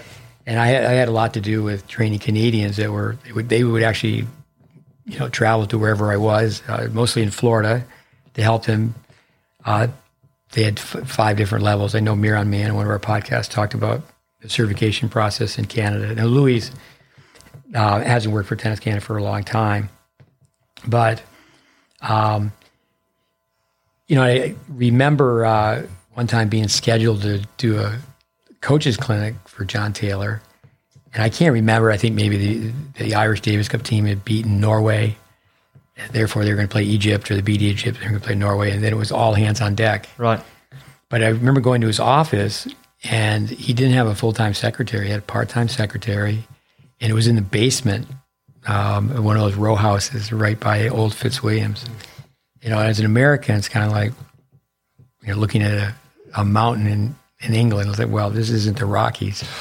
But Snowdon or Ben Nevis, Snowdon in Wales and Ben Nevis in Scotland, it's a pretty tough climb. No matter what you're doing, it's a pretty tough climb, no matter what program you're trying to make. But, so I just think about you with tennis is that we can come back as if one day you indeed wanted to go back and coach in Ireland, what are you up against when you do something like that?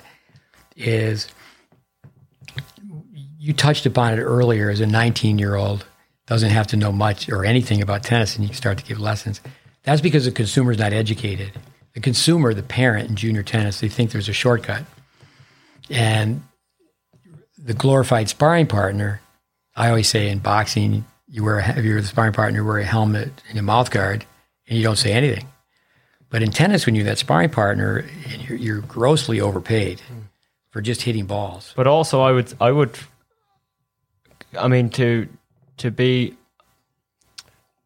say a lot of the customer doesn't really want to. They don't want to become a serious tennis player a lot of the time, right? Like they do want a service. Like the service that they're looking for isn't really good tennis instruction, even though you sort of owe it to them, right? If you're being paid that much money. But they kind of just, a lot of the time, they just want to have fun, and that's why it kind of works. Do you know what I mean? Even though it's maybe it's not right necessarily, but that's why it happens. You know, it does work. But I like you credit where credit's due. Jeff Lewis, I remember Jeff Lewis. So, he's down there. He's along the road in years now, but maybe I've known Jeff 22, 23 years. And, you could take Seattle, you could take Syracuse, you could take Shreveport, and everybody protects one another. Everybody's doing the same thing. You got the cart of balls, and you're pumping out balls. Right. And, I remember Jeff saying, well, if one person started videoing and doing pre-post videos, maybe the next person would do that. So competition, it's not as healthy as you would think it is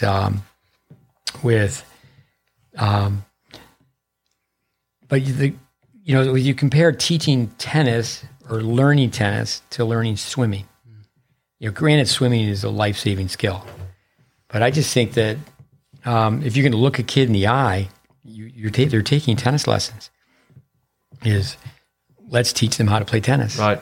And I think the respect level is gone out the window, and, right? And but now you're in the vast minority. If you're truly trying to teach a young kid. And, we do the opposite is we don't market to the child. Let's make it fun. Let's make it repeat business. Let's have them want to come back. Is that you market to the parent. I think parents should say, okay, child, son, daughter, you choose one sport, we'll choose another. And I think the parent many times would teach it, would choose a carryover sport. Maybe swimming, you can do it all your life, or golf, you do it all your life, tennis. But for me, I'm at that point, I think if you have 4 laps in life, I'm definitely on the last lap. And, reflective thought, people say, well, I don't have any regrets. I think everyone has regrets. But if I could turn the clock back and say, gee, I went to Ireland. I think anywhere you go, you fight battles. And if to win those battles in tennis, you have to get people to win. They're not going to listen to science, logic, or imagery. You got to get people to win. But then what happens in tennis, and that's where it could be it could be done easier in a place like Ireland. Like right here in South Florida, this is one of the worst places in the world to teach tennis. In some ways, it's the best, but one of the best. Because people keep chopping and changing, basically, isn't that it? Yeah, the chop and bop, and but the theory of isolation. At one point, Dave Anderson, I know you've connected with on the phone. Dave Anderson and Craig Tiley and I were thinking about being based out of Salt Lake City. Beautiful place. Another time I was Lifetime. The people at Lifetime were talking to me. They have 8 indoor clubs. And I go, that's the Outback. Minnesota, hardy people. It's like, okay, go to Minnesota and produce tennis players. We had a father-daughter just last week. It was great fun for us to have them come down, and we hope to help the daughter more with her tennis. And I said to him, well, if they can produce tennis players in Moscow, why can't they produce tennis players in Minneapolis? It's freezing in both places. And let's just stop and think what's going on. And capitalism's not perfect. You just sit around a tennis meeting and it's just all about money. I'm in the wrong room. Is this, it's just all about money. And, granted, people have to make a living, but that's another thing too, is the money grab. With coming back to being interviewed, I remember you saying it to me one time. I said, hey, tell us about the podcast. And you were saying that you think it would be better if I was being asked questions instead of the other way around. Right. But we could do a little bit of that. But let me do this with some names, just some stories. The Dervla Kelly. I used to struggle with Dervla Kelly, just pronouncing her first name. But she was an Irish junior champion, and she was sent to work with us. And granted, she did quite well in the artificial grass. So then she comes over, and she's on clay, American clay, the hard true. And she comes over, and it's the summertime, and it's like a sauna. It is, someone from Ireland has never experienced that type. If it's their first time, it is like being in a sauna.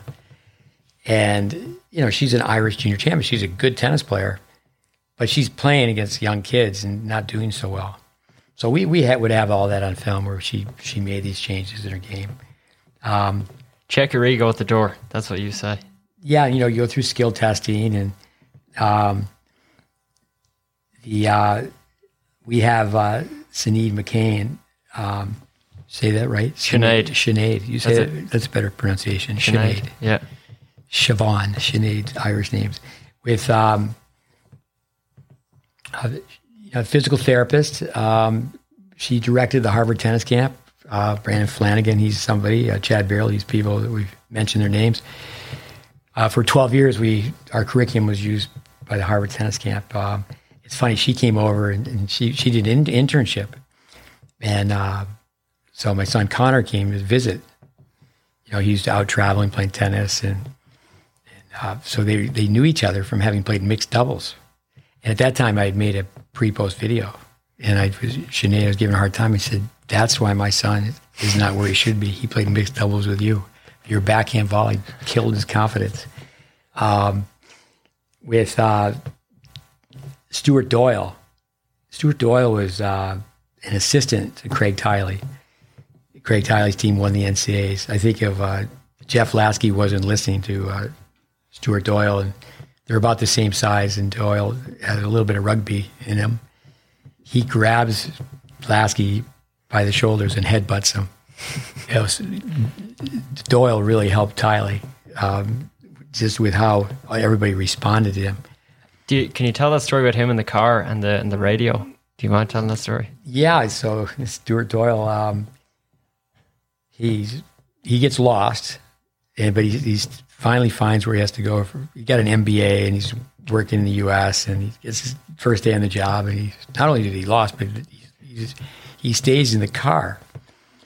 And so I guess the person, recognized him in the car, and then he didn't come in for the longest time. And they said, "Why didn't you come in?" He goes, "Oh, my favorite song was on the radio." He had to listen to the song play out. But the thing was, he was reprimanded and he was late the next day. But Stuart Doyle, he was, I guess, in the 12s. He was just phenomenal, and he had wins over Tim Henman. But he actually showed up at my place all years later, and married and with kids, and bringing his kids to Florida to go to Disney World in Orlando. So he shows up, and he wants to have a video made. He had seen me make videos for these Illinois players, and he said, "Could you make a video for me?" And he said, "I want to find out why I couldn't play at a real high level." With these Irish names. Owen Casey, I don't know Owen Casey. I've met him, but what a great fighter. So Owen Casey had these Irish names. I'm the director of the junior college national tournament. And it's one of the recons from Bolivia, and there's two brothers. Mario, I'm not sure the name of both of them.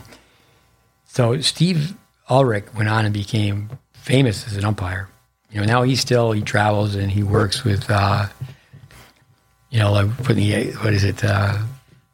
Mac Cam, what do you call it, the machine that calls the lines? Hawkeye. So as you get a little bit older, your eyes go. So he's not in the chair, but he's called with Wimbledon, the U.S. Open, all these finals. So he was a student. All our students, we were running the tournament.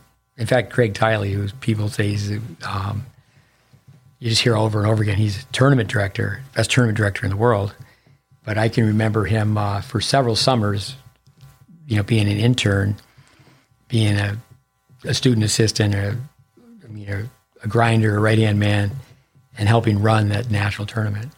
So Owen Casey and one of the Recon brothers, it just got out of hand. This is in Tyler? Tyler. It was at Nationals. It just got out of hand. And I can remember the athletic director said, we're going to have to call this. And I said, you can't. I said, I'll take care of it. Go call the match, because it's just going to determine who wins the whole team event. So, everybody in a small town when you're there 10 years. So I just went over and I just signaled to the police officer, and he came over to talk to me. I said, get another police car here. And it was, this is my hockey background. It seemed like a fight was going to break out.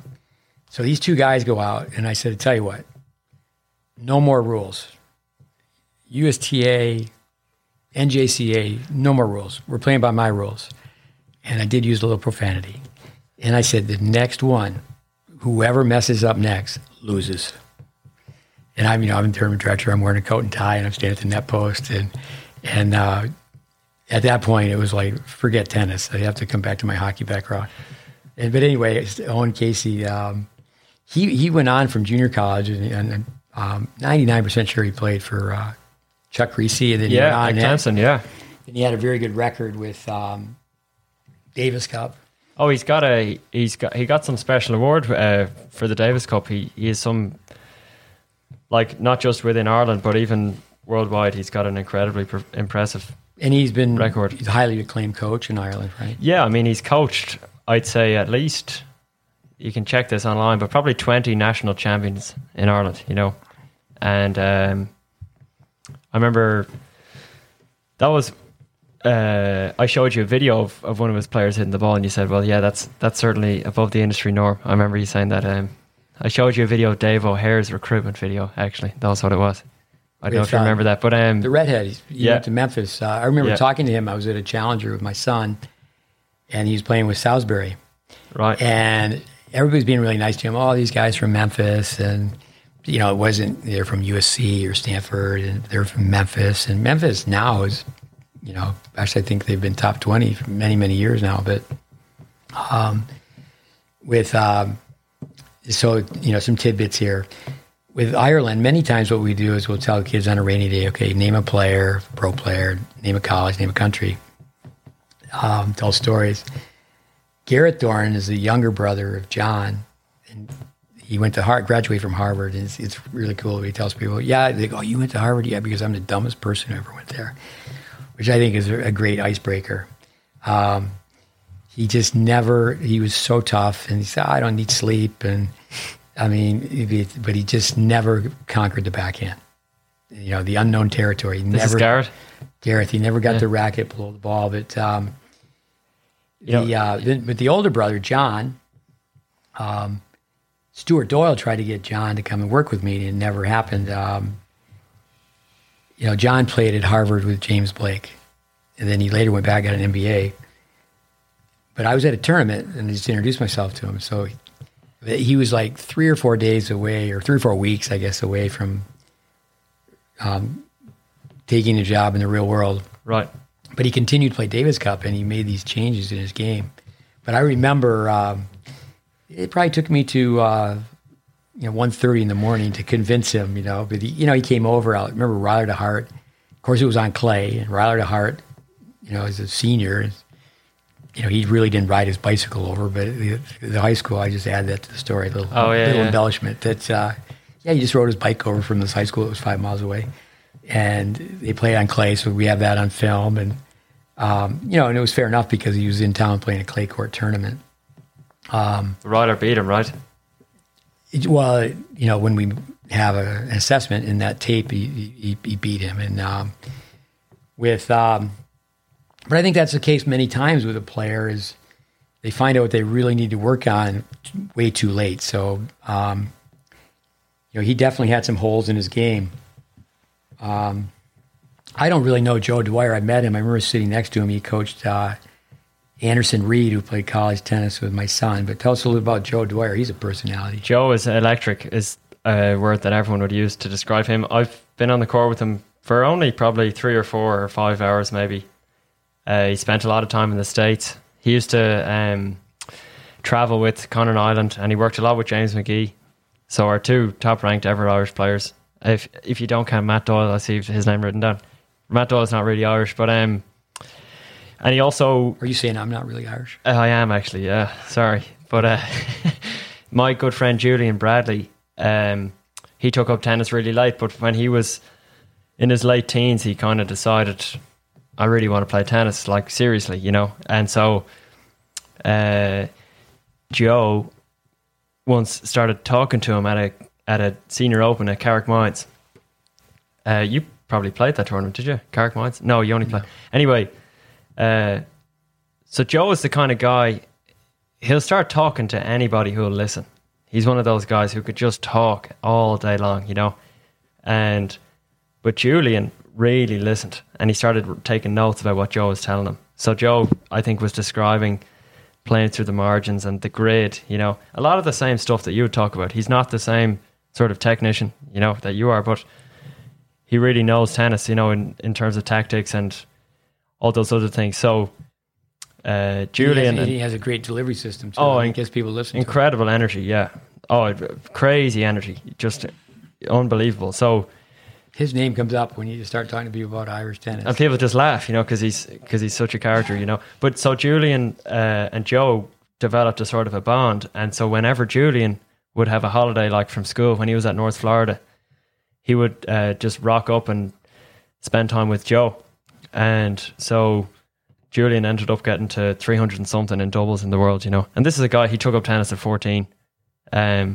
I think he got to 900 and something in singles maybe. So he would say a lot of that was, I mean, he would give a huge amount of credit to Joe. You know, Joe's one of those guys, you know, you would know this to be true. In tennis, there's a lot of people who just really are in it for the money, you know, and they're just in it for the nice Ferrari or whatever, you know, or you're not driving a Ferrari, but, you know, the BMW, let's say.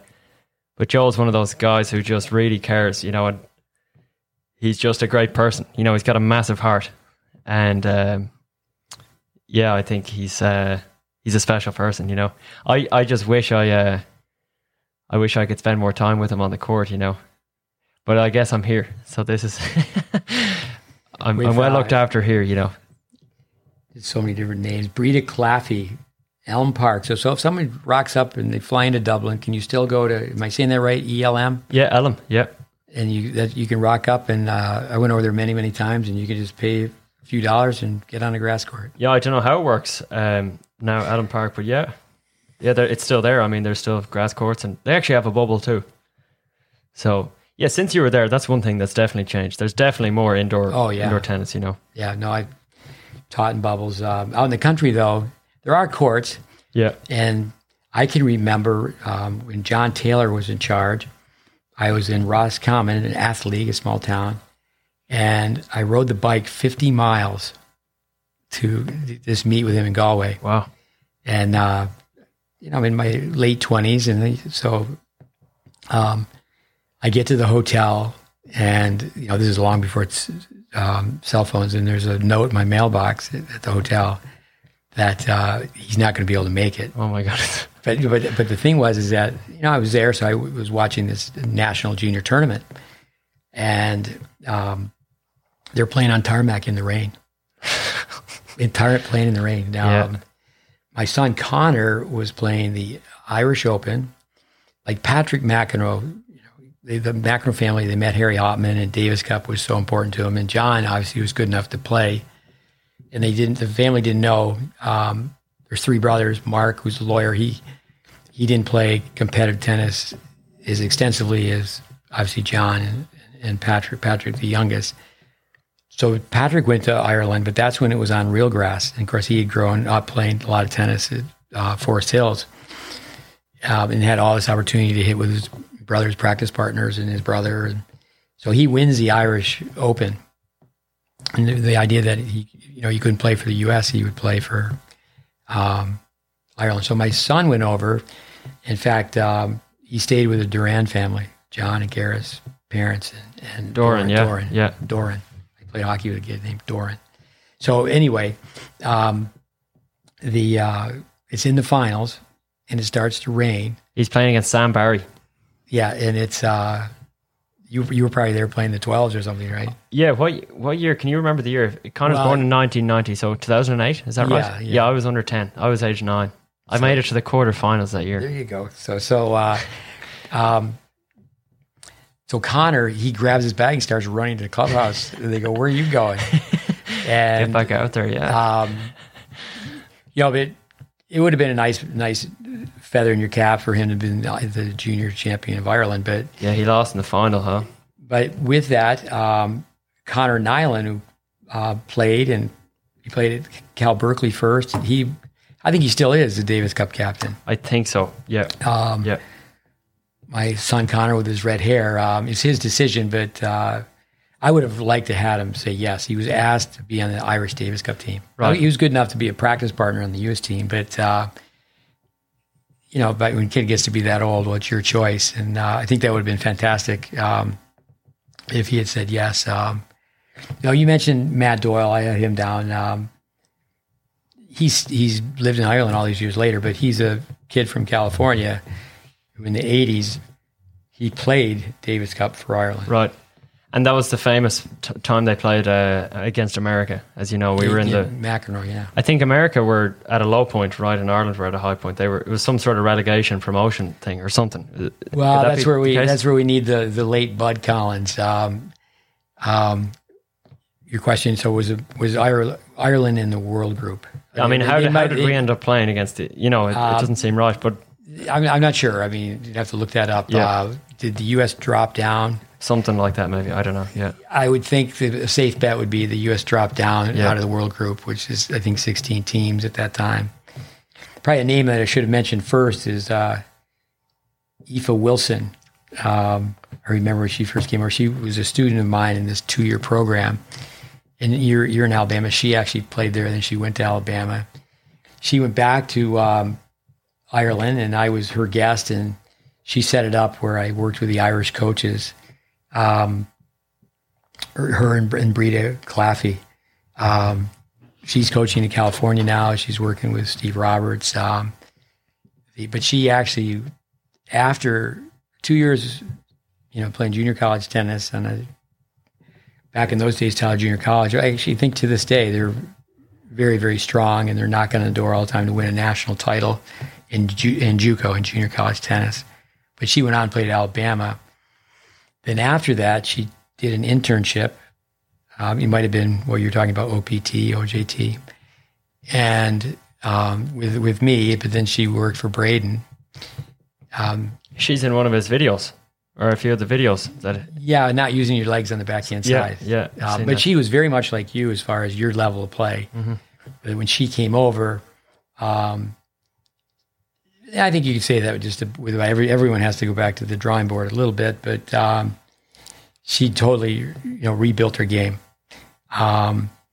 With one thing about Irish tennis, did you have a thought or no, can I go jump ahead. in? So, just a little anecdote is my mom remembers watching. I'm pretty sure it was Margaret Court versus who would have been playing in the finals against Margaret Court? Billie Jean King, maybe. Yeah, it was someone else. Can you try again? Another name. Yvonne Goolagong. No, try again. Virginia Wade. Yes, that's it. I think Margaret Court and Virginia Wade played the Wimbledon final, and then the same year they played again in the Irish Open final, like a week or two later or something. And the one who lost the Wimbledon final won the Irish Open final. And the reason I bring that up is just to say, like, it's unthinkable that the world number one or number two could be playing the Irish Open. Like Irish tennis used to be, especially before all the money came into tennis, Irish tennis was sort of like connected to, it was a natural crossover. You'd play Wimbledon and then you'd come over and play the Irish Open. And you actually had Rod Laver play the Irish Open. Yeah, but the men, again, tennis history, my recollection, I have total recall, I recall totally what I want to, is the men played in Ireland first. They played the Irish Open leading up to the Wimbledon. Or the Wimbledon, yeah. To Wimbledon. Yeah, and actually there's a few Irish men who won, or there's at least one Irish man who either won Wimbledon or got to the final of Wimbledon, like before 1900, way back. And he actually was a murderer, apparently. So if you look up the list of Wimbledon men's champions or runners-up or whatever, and look at the guy who's from Ireland, he was involved in a mysterious murder. So there you go. We need to have the one more thing I'll say about the microscope on that. Look that up. Right. One more thing I'll say about the history is you may know that sometime, I don't know, was it the 70s or the 80s, but Australia, for whatever reason, thought, okay, this artificial grass, it's the next big thing. So they made all their courts artificial grass. And I think a lot of the courts in Australia still are, right? But not all of them, obviously. Now, Ireland did the same thing. We're a country who we see someone else do something and we think, oh, we better do that. It's the same in so many aspects of Irish life and Irish thinking. There's that sort of inferiority complex, you know. So we changed all the courts to AstroTurf, it's called, but we never changed out of it. You know, like pretty much all the clubs in Ireland still have those courts, and they're really, the only thing they're good for is that you can play in the rain, and they're also good for your knees, or they're not as hard on your knees as hard courts are, but they're terrible for developing tennis players because the ball bounces low and the balls get kind of wet and like you hurt your arm or whatever. So, and you can just get by hacking at the ball, you know. You don't get found out like you do on a hard court or a clay court. So that's one thing definitely that as time goes on, and as more people start using the artificial clay courts, which are cropping up in Ireland now, I think naturally the stroke production will have to get better because, you know, if you can't hit a ball, you get away with it on a grass court. You get found out on clay. I mean, that's one thing I discovered coming over here. I used to win a lot of matches in junior tennis in Ireland just by hacking and just hustling, you know, just making balls, running the ball down, and guys would miss. You know, they just John McGann would call it slap town, you know. But then I got over here, and these guys have a basic level. The people playing in that level that I was playing at, Division 2 at Lander, like all the guys have what I have in terms of the being able to put the ball in, but they can actually hit the ball pretty well too, you know. So I was way out of my depth, you know. So well, I do think the surface is a big thing. I think it's such a bonus to grow up on clay. Yeah, like McEnroe, for example, he was a baseliner. Manolo Santana, who just passed away a couple of days ago, he said that grass is for cows, but yet he went on and won Wimbledon and won the U.S. Open, and you know, the singles champion. Yeah. Actually, Newcomb said about Santana is Laver gets all the credit for revolutionizing the game, hitting topspin, but he chipped a lot of returns. He came in all the time. It was, you know, granted Laver could hit the topspin backhand, but it was Santana that was hitting topspin on everything.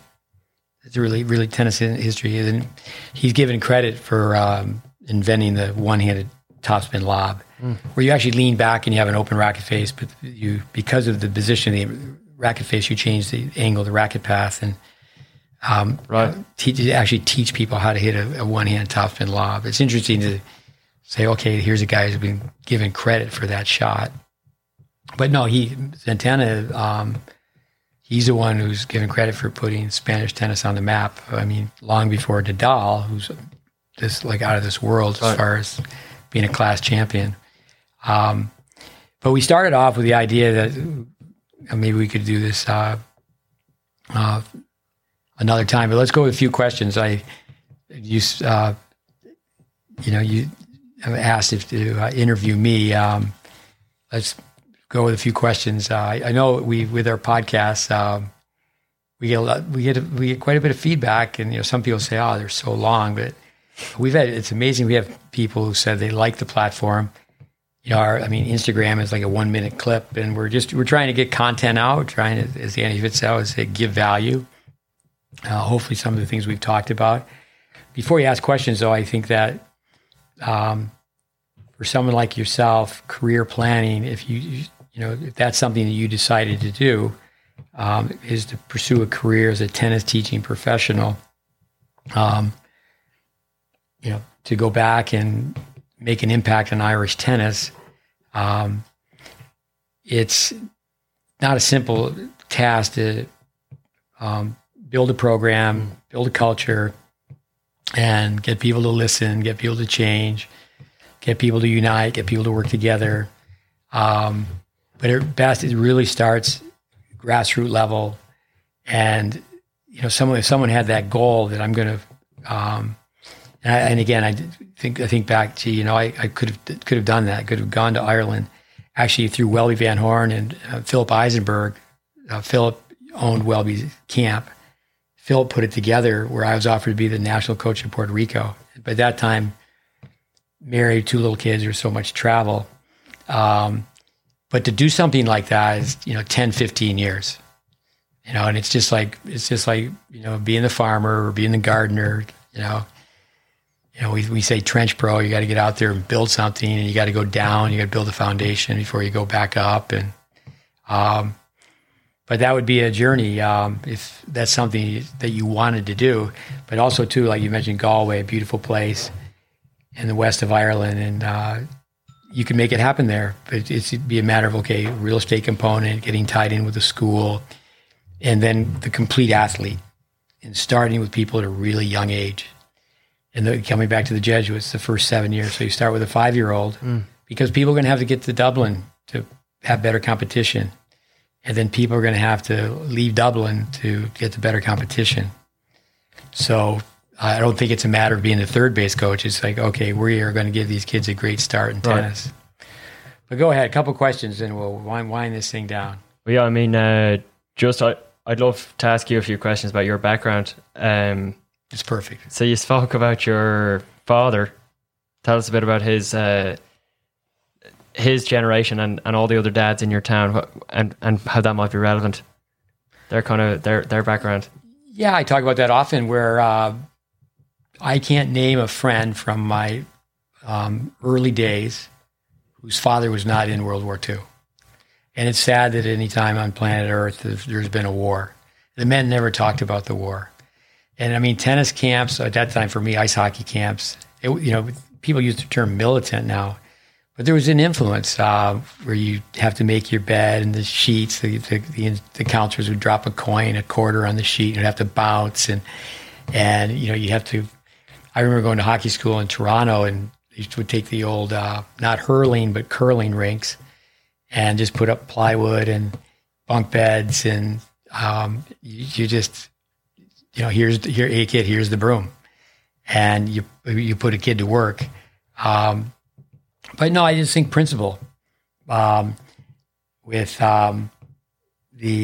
remember I pushed this kid, Danny Ziff, off the bleachers. The bleachers that go all the way in. We're just wrestling, and we're in the gym, and this is a great story. So Danny Ziff just lands flat, wind's knocked out of him, made a thump, and I was frightened. Everybody was frightened, like, is he dead?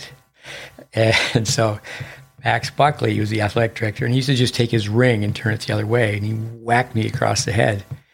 And so I go home like any little boy, and I told my Mommy, Mr. Buckley hit me today. There used to be a cartoon, Wait Till Your Father Comes Home. And so my father comes home, and I'm the youngest, so I'm Stevie. So I hear this, Steven, step back here. So behind the kitchen, there's this huge family room, and I go back, and he goes, I got to say a couple things to you. This is after I got hit by the athletic director, just slapped across the head, just a good cuff. And he goes, I understand Mr. Buckley slapped you across the head today. Yes. He goes, number one, you deserved it. Number two, we'll never talk about it again. Number three, any questions? And that was it. And I ran today, parents have to be concerned, protective of what goes on. But now it's just the opposite. That you could lose your job for doing that now. Why did he say we'll never talk about it again? Well, it's a non-issue. It's like, what do we do? He's right. What are we going to do? We're going to go complain to the principal, the headmaster. So you felt hard done by? Is that? No, I was just a little boy who got thumped on the head and was telling my mommy. And but did you kind of complain to your mom? Is that kind of? Well, I think little boys, they you felt sorry for yourself. Man. Yeah, they're going to pull their mother's apron strings. And, right. And your dad was backing up the guy. Is what 100%. 100%. It's like, that's just, that's just a given. With that, you're most likely your kid is wrong. Right. Yeah. But I think with my father was an engineer, but he was a true volunteer because he coached the little kids. He was a student of hockey. He loved hockey, and he loved hockey so much. He got the college newsletter. He read that. He had an antenna on the back of his car, and he would go to the highest place in the county. I think it was Madison County, so he could listen to a hockey game on the radio that was being played a couple hundred miles away. We had an antenna on our roof, and you could just turn it. My mother used to think it's like the whole house was turning because he wanted to get this hockey station from Kingston, Ontario, and CBC. So in this little village, we were the only people that got hockey night in Canada because we moved 150 miles south of the Canadian border. We were right next to the Canadian border. But with passion, he was a volunteer coach. Like you said, the coaches in Ireland and rugby and hurling, they're not paid. They're just doing it for the love of the game. It's not a money grab. And I think that's a big problem in junior tennis is that right away people get paid and they get paid too much. But with passion, my oldest brother wrote 10 books on ice hockey, and the first one he didn't dedicate to anyone, so I gave him the gears. And the second one he dedicated to my father, and it's pretty moving. He said he understood the true meaning of youth sports, participation. Mm-hmm. And, I think through my father, that's where I'm empathetic towards the beginner. Right. I'm not looking to coach the kid who's really good. I'm not looking to be in the telephone booth, not the telephone booth, the TV booth. Mm-hmm. There's no such thing as a telephone booth anymore, even for Superman.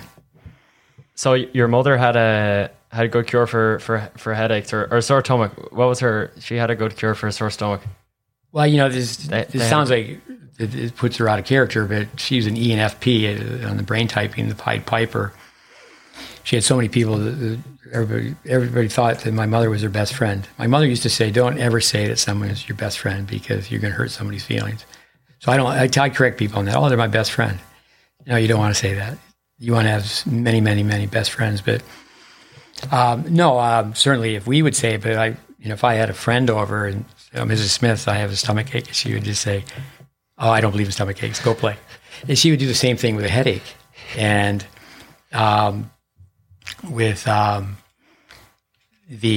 just today I was sitting with someone who one friend asked another friend, "Do you have any Excedrin?" So maybe they had a few too many beers last night. Is the world I come from, you're never going to ask anybody for an aspirin. If you got a headache, because you had a few beers the night before, just shut up. Just shut up. Don't even ask.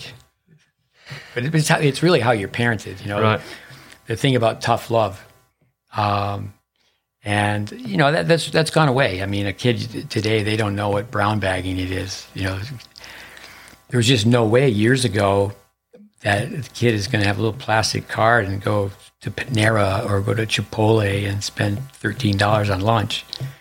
It's make 2 peanut butter sandwiches and an apple and away you go. Some celery sticks and you're good. So your brothers, they also didn't take too much pity on you when you were younger. You always talk about the word jockocracy.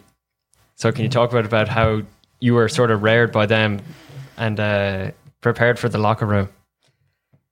No, I remember saying to my brother Matt one time, "What's your act?" That was the line. He goes, "It's the last scene in your play." My brother Matt was. I'm from a family of 8. So my brother Matt, I used to call him Phil for philosophical. He was easygoing. So I had my father and mother as parents. I had my oldest sister and oldest brother as parents. And I had my younger sister who's older than me, and then so the other brother, Mike, Pat, and Matt. So Matt pretty much, he left me alone. But I remember being on an outdoor rink. Matt, it's amazing. I didn't weigh enough to get a uniform the first year of Pop Warner football, and he weighed too much. And, it's like, are we really from the same family? So he was a giant at a young age. So I take his puck and I flip it up in the snowbanks. That means you got to go and get your puck. And so this is classic. So he he catches me and he's got me on the ice. He's got my shirt up and he's rubbing my back on the ice and he's rubbing my face with snow. And it was not Jimmy Rydell, it was his brother, Dave Rydell. So Dave Rydell comes over. It's outdoor rink, playing shinny. That means like 20, 30 people playing at the same time. And Dave Rydell says to my brother, Matt, he goes, I thought he was coming to my rescue. I go, all right, I'm not going to die here. And Rydell says, Mr. Rydell, he goes, is that your little brother? And Matt goes, yes. And Rydell goes, oh, okay. He skates away. So my brother tortured me a little bit longer. I had another brother said he couldn't wait for me to grow so he could beat me up. But no, I think that the way brothers are for the most part is they'll stick up for one another if someone from the outside is taking some shots. But on the inside, generally with jockocracy is you have to learn. I don't think tennis kids do this. You have to learn how to be around older kids. But tennis kids, for the most part, especially in this country, they're always with a parent. They're always with a coach. And they're never just out on their own. You talk about Bollettieri years ago, and you think of Anna Cohn and David Wheaton, so many players, Agassi, Courier, and they would just go out back and just play. It's like with Michael Jordan, with the coach from North Dakota. Give me a second. Not Pat Riley. Read his book. Famous guy. So the players are arguing, and he just leaves the key and says, "You guys work it out." That's where to have a captain's practice. Kids should regulate kids, but Vic Braden, psychologist, he had a course called Vic's Vacant Lot. I love that show because the entry of the show of my van was on TV every time they turned it. It was an ESPN, short-lived, but it was an ESPN series. And Vic, we had this on the podcast with Vic. He was ABD, all but dissertation, right, because he wanted to prove that you could really help a kid in sandlot sports, which doesn't really exist anymore, where you're just going to pick up teams and you play from kickball to softball to baseball, and that backyard sports doesn't really exist anymore. So, I think the older brothers, a great book to read is John Stockton, the basketball player. And actually, the late Will Chamberlain said that if he had to pick a basketball team, all-time best players ever, he'd first pick John Stockton. It's a great story, the underdog, the comeback kid who, the Gonzaga that, will even be able to play there. And, when you get on YouTube and you can listen to these Hall of Fame speeches, it's amazing down the line how someone who's really, really successful in sports, they have the older brother to thank. Many times in tennis, I think of a kid by the name of Jeremy Wertzman. I met Mark Wertzman too late, and then he didn't get the same help fundamentally as Jeremy. But Mark, he went first. He burned the path. You have a thing about Jimmy Connors too. His mother correcting him. You've said it a few times, but what did she say about him wanting to be his brother or whatever? Yeah, you look back at Wimbledon, there was U.S. Open, there was no chairs for players to sit down. Richard Williams broke the rule one time. They call it the Nick Bollettieri rule because Nick used to run on the court and put his arm around whoever won. And, he was recruiting great players. And, first you think of someone like Jimmy Arias and Aaron Krickstein. But Connors, Gloria was right there when he won Wimbledon. He said, I always wanted to win Wimbledon. She said, no, you always wanted to beat your older brother, right? Your older brother, John. So it's the humility, I suppose, is what you definitely got from your brothers. You were never the big hotshot. You were the little squirt, I guess. I was definitely a little squirt. I think with in hockey, I always talk about there's a division called squirts. Yeah. Where in tennis, I'm a high performance coach, and right. I coach the world class group, and that's all marketing. Yeah, make people feel good. So what about your education? You went to Catholic school, right? what sort of an effect did that have on you? And then your boarding school as well. There was that sort of austerity, rigor at least, maybe not austerity, but discipline. That was kind of drilled into you, not just from your parents, but in school as well. I could go work backwards. I remember at prep school, and that's part of the reason I'm in tennis, that it was a completely different prep school that my brother went to. Different headmaster than what happened because of the Vietnam War and students demonstrating on campus and college campuses closing and student riots. My brother Matt graduated from this prep school in '69. I graduated in '73. Completely different place in many ways. So John Cotton, great guy. He was the headmaster, and he later became the headmaster of St. Andrews in Boca. So I spent time with him in Boca Raton. But they dropped the policy where you had to play a sport every season. So they were letting the hockey players, they didn't have to play a spring sport. And we just goofed around. We just played street hockey every day in the old gym. And then my senior year, it was, hey, Smith, I used to run cross country to get shape. They said, Smith, why don't you run the 2 mile? And I had senioritis, so I said, I'll play tennis. But no, I can remember my senior year, I always tell people I was the top 10 in my class. There was only 70 in the class, and I was 10, so I wasn't in the top 10%. I don't think they even do class rank anymore. And so we go to a meeting, all the seniors, and it's all boys, all coat and ties, and they tell us that we can take classes the last semester, pass, fail. And how does this work? And they said, well, you can keep the same average as the semester before, and you just take classes, pass, fail. They used to have this, what did they call it? There was some mini week or maxi week where they'd stop classes, and we could take these courses, short courses. I took fencing one time. My father, candle making. There was just all these different things. My father was just shaking his head. And, so with, so I remember the phone number was 3 numbers, and it was a party line, and you had to crank the phone from this school out, and it's just a few miles from Dartmouth. And my father, I had a 0.00. And he calls me up because he didn't know I was taking pass-fail. They didn't let the parents know. So, and this is halfway through the semester because they have these, report card, review or something that halfway through, like the parents know how you're doing. So I was a wise guy, and I said, well, I got 3.0, 0.00. And, if he could have come through the phone and like Max Buckley, turn his ring around, clip me across the head. I only remember him hitting me, slapped me across the head once, but I felt like any time he was very quiet, and I can do his voice, I'd like to say I do his voice better than anybody who ever met him. But so I was trying to explain to him, I said, it's a great deal. I said, I'm going to be able to keep my same average, and I'm just taking everything pass-fail. And I remember him saying, I called the headmaster today, and you are no longer taking classes pass-fail. So, I just really remember just scrambling and went to each teacher. And it was not, you weren't even thinking about doing the extra credits. I know I'm not doing that. Or why bother, yeah. And, but the nuns, no,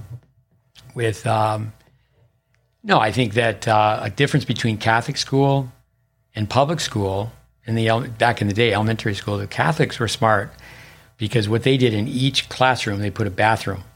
There was no going down the hall. Raise your hand, so I have to go to the bathroom. You know how many tennis kids, it's cumulative, all your different experiences over the years. My son Connor was a master at this, is when there was a ball pickup, he had to go to the bathroom. Right. So that put him actually in the majority. It's like, I figured this out. I don't want to pick up balls. This is when I have to go to the bathroom. Yeah. But no, I think that's where some of the things where I tell people PPP, parental permission for pounding. That's when I went to Catholic school, that's what the nuns had. And, granted, there's certainly times where it could be abusive, but, Lou Holtz, it used to be where a child would ask, what are my obligations and responsibilities? And now they want to know what are the rights and privileges. Right. So the tail's wagging the dog, things are upside down, things are backwards, and it's not going well. There's a lot of parallels with tennis too. If people like the customer is the kid. If the kid's not happy with how the coach is doing it, the coach gets fired, you know, so. That's one parallel. Then it comes down to the bottom line is that he wants to make a living. You know, I've traveled and I've worked as a consultant, and I go and I say, well, and you go and you observe and you see the program, and you know, it's organized crime.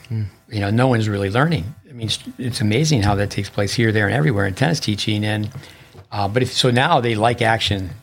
You know, pump up the balls, happy, busy, good, and no one's really learning. No one's really developing. So when you say ready, play, the kids can't play, and there's no accountability.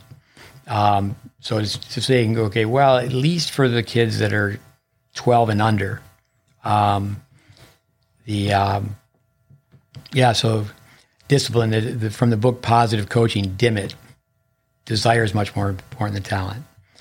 Discipline is much more important than talent. Dedication is much more important than talent. And, you know, don't get D's in school, but understand those D's, you know, desire, discipline, dedication. So you were a college dropout. You wouldn't put that on your resume, but it's true. I don't want to, I'm half joking about but you're a department head, so I just think that's a funny sort of dichotomy or juxtaposition. Dropout. You don't like being labeled. I mean, I'm proud of being a dropout. I mean, Bill Gates is a dropout. He was born the same year I was. Right. Steve Jobs too, right? Yeah. So, you know, you can find out that academia goes in circles. But you were a department head, which is why it's really funny. I mean, you're not a college dropout who went and made the iPhone. You were a department head in a college. So, can you tell us how on earth how did that happen? Well, one, I hate to say this, is I wasn't a draft dodger, but the Vietnam War. My three older brothers, they would never have thought of doing that. Well, let me backtrack. My brother Pat, he went to South Carolina, played golf. He was a really good golfer, and he actually was in the military during the height of the Vietnam War. And he actually got his orders to go to Vietnam.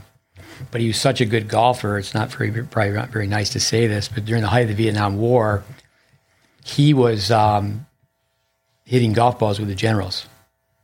You know, I remember my mother, she had snake phobia. She said, well, I'm going to write a letter and tell those people in the military that you're afraid of snakes and you can't go to Vietnam. But actually, the rink at Colgate, Steve Riggs, I mean, I get very emotional thinking about Steve Riggs. He was too old for me to really realize how good a hockey player he was. But the rink, they have a new rink at Colgate. It's named after Steve Riggs. He would graduate from Colgate and just took it upon himself. He went to Vietnam, stepped on a landmine. Wow. So certainly going away to school, when you go away to school, I went away from home when I turned 16, the summer before I went to prep school. In fact, it was before I turned 16, which supposedly you had to be 16, but your parents know somebody. And so I got a job in the Adirondack Mountains working as a dishwasher. And I remember my father saying, you got to learn what it's like on the other side of the tracks. And I grew up on a lake, and I remember this mountain camp. There was a lake, and it was just great for me. You can't use these canoes. You can't use these sunfish, these sailboats. So, and then they go to prep school. So it wasn't, for a dropout. Mark Twain, don't let the classroom interfere with your education. I have a couple older brothers that I think our mom helped them so much with their academic side, helping them type paper after paper. I just, cynical, you kind of look back and go, well, is this really all, this academic thing, is it really all worth it? Mm. And when I ended up being at Tyler Junior College, and I qualified based, you see these ads where equivalency of. So I had all this clinical background. Plus, it's not what you know, it's who you know. I mean, I talk about the late Eugene Allen in one of our podcasts. But I was allowed to go to grad school. And, I think of Ed Faulkner, who wrote a great book. I should be able to just tell you Ed Faulkner's book. He was really well known in the 60s, and he went to Cornell. And he never graduated from Cornell. He just took classes that would help make him a better tennis teacher. And when I was taking undergrad and grad classes, I eventually stopped and just started coaching juniors. I already was a department head. And the reason I started really emphasizing coaching juniors and guinea pigs is everyone was saying that I was too young to train tennis teachers. And so what happened was our guinea pigs, and someone comes to visit me to this day, coaches will come in and our students, I mean, you experienced that. You came in as an intern and, next thing you know is you got a 10-year-old helping you on how to hit a backhand. Yeah. So no, I, to drop out, I think for my, coming back to the little boys talk to their mother, I remember getting the idea that I said, I want to pursue tennis. The tiebreaker came on the scene. Tennis was on TV. Tennis boomed.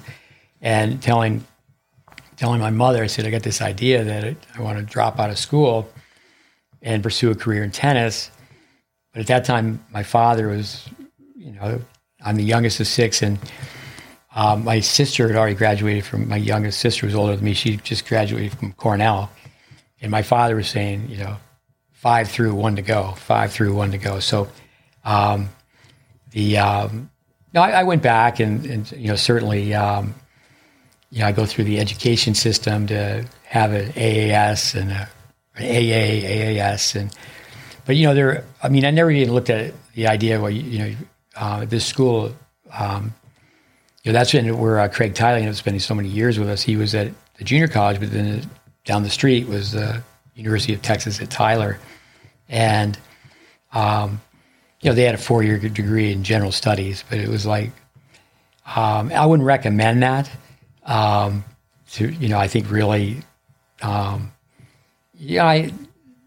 think I wouldn't recommend it, but now the price is going up. And in some ways, if you're going to go to college, maybe you only have to go for a hard major. Maybe you only have to go to college to be an engineer, to be in the medical world. 85% of people are not working in the field they studied in. 85%, that's an amazing number. You used it earlier, 85%, give or take. Kids who don't make their lineup as a freshman don't make it as a sophomore. 85% of people who start a business, they don't make it. The business doesn't make it. So I'm going to go another question or two, as maybe it's a long podcast. Yeah, no worries. Well, you mentioned there was a guy you would play tennis with. He was the chair of the board of trustees at Tyler, right?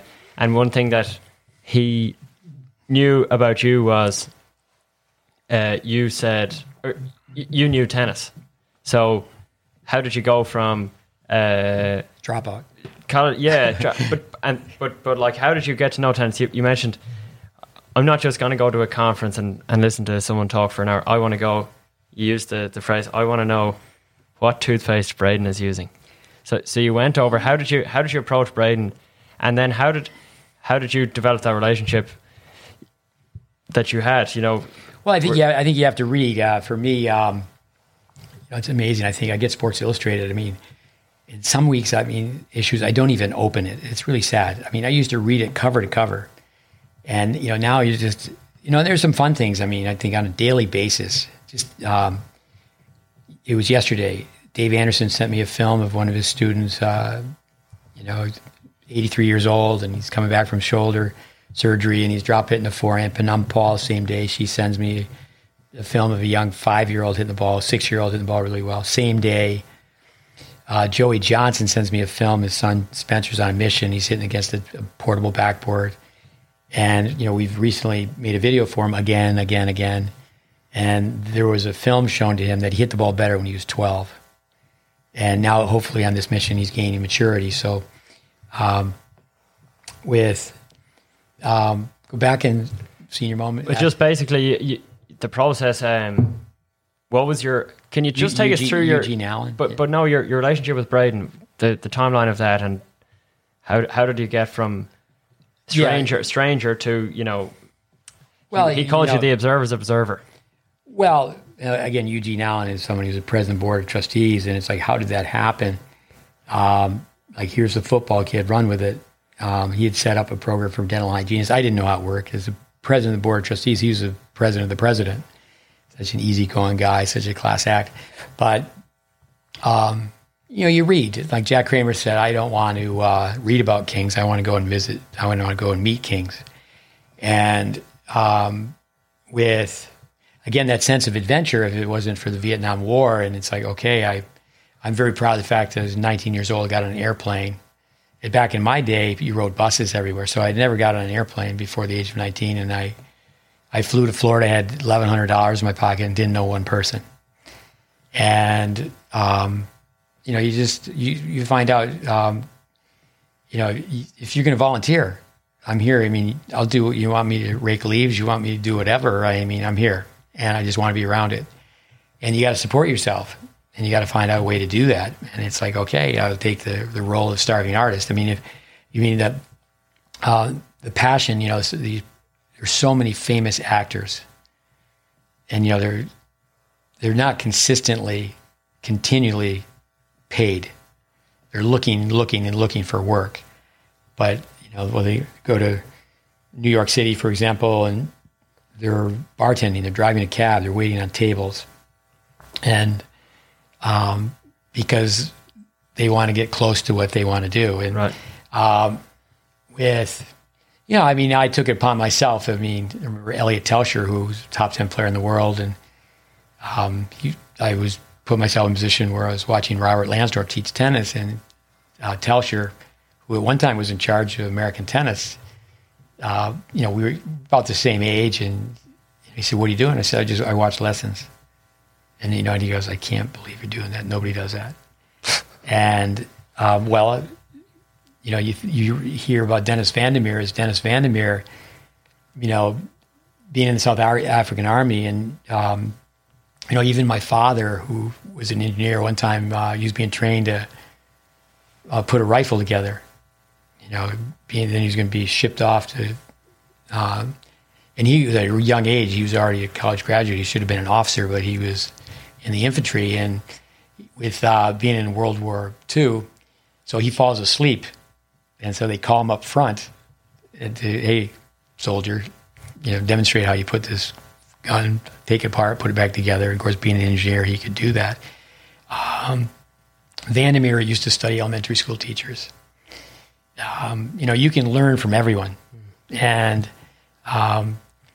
teaching is such a privilege to have students. And, I think it's really a tragedy how easy it is to become a tennis teacher. Right. So Braden was in Florida when you met him first, or where was he when you met, or was he over in California? I worked for All American Sports. Andy Brandy was 2 years older than me, and I showed up, and I had met Andy the summer before, and through Andy, he was taught by Welby, and I ended up going to spend time with Welby. But I remember showing up in the Hamptons, and I told Andy, I said, "I'll work every day. I'll work from sun up to sundown." But I said, Vic Braden's going to be in New York City for 3 days with Gating Ariel, and I need to be there. And it's like, yeah, okay. But I'm like anyone with Vic back in the day, is that he came into the living room. He was doing commercials on PBS, and he didn't write a book until 1977, but he was certainly all sorts of magazine articles. There was an article in Sports Illustrated. Again, this is all repetitive for people who listen to our podcast on Braden. May 10th, 1976. There's an article that, you think, okay, this had a major impact on my life, is tennis is in the Stone Ages. And no, I volunteered. I volunteered to show a film in the Boca Raton Mall. And by watching that over and over again, I knew that Vic was not just a funny guy. Right. So, you got to hang in there, and you got to be curious. And you're never going to get it the first time. And you only know it if you can say it. You only know it if you can show it. And but I look back, and the best hockey coaches I ever had, maybe the best term is teachers, were figure skaters. My oldest brothers didn't have that, but it just came along where they were they were starting to teach power skating. I don't think my older brothers, I have one who's 10 years older than I am. I don't think that he, growing up, he never saw himself skating on film.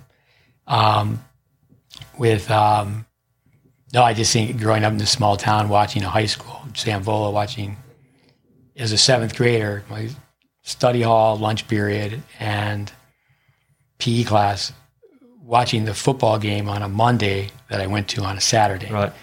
And, all those influences, Now kids, they're not in the same room watching the same TV with their grandfather and the father. And now kids got a phone in their pocket, and kids, they love tennis, but they don't even watch tennis. In our sport, kids don't really know the history of tennis.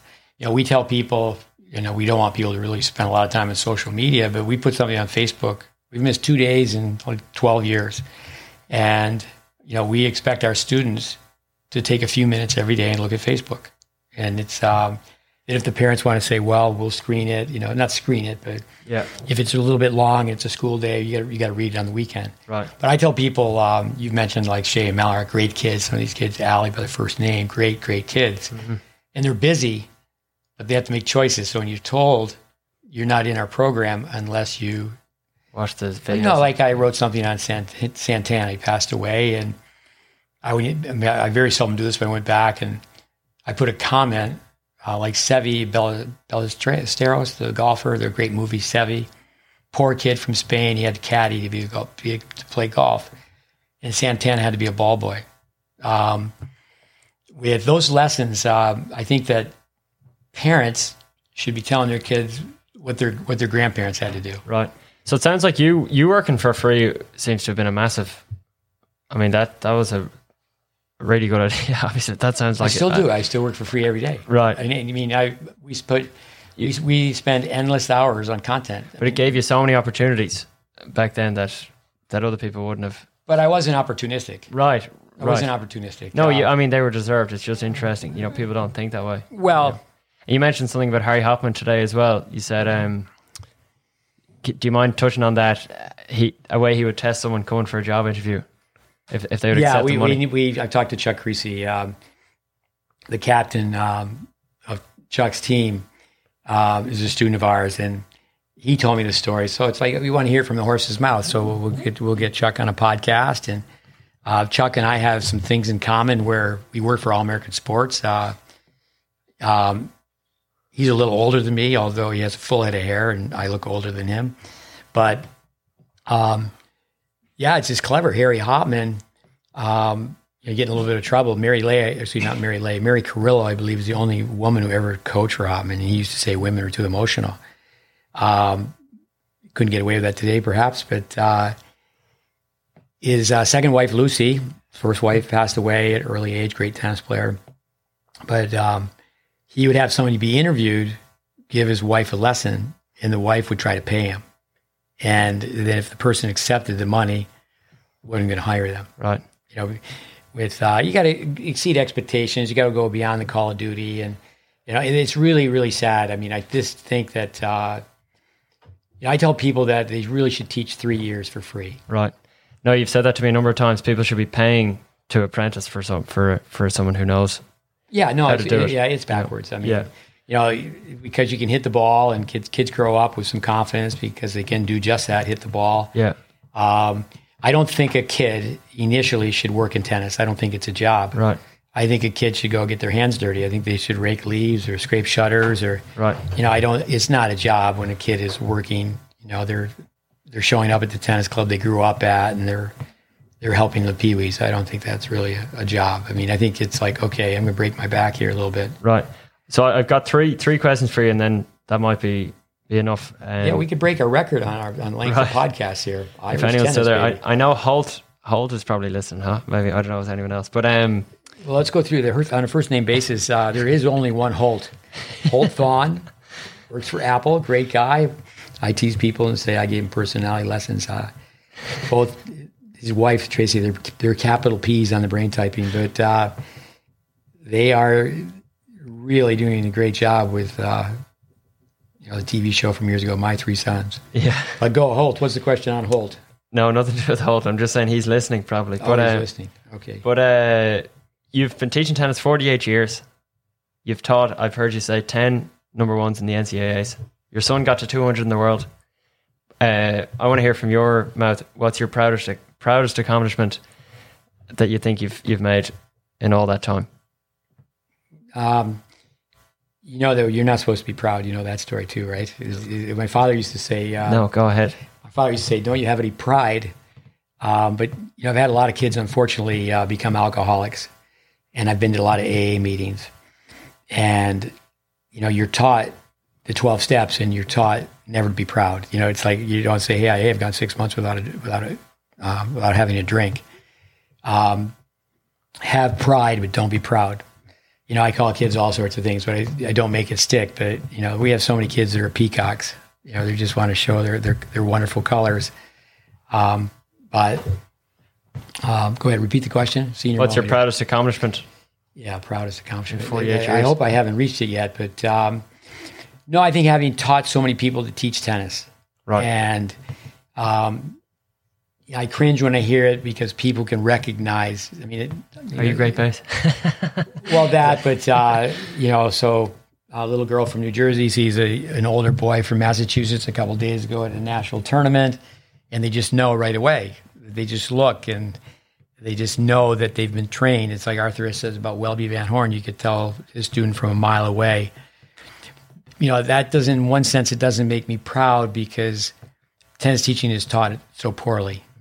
There's kids that have there's coaches out there that are teaching character and teaching kids to be very, very competitive. And it's like Jose Aguirre says about 12 and under, somebody's got to win. No, I think, so many things I could say. I was in a conversation the other day with a highly educated friend who's meeting Brandon Flanagan for the first time. And he's talked about my oldest son was the best in Florida at 10.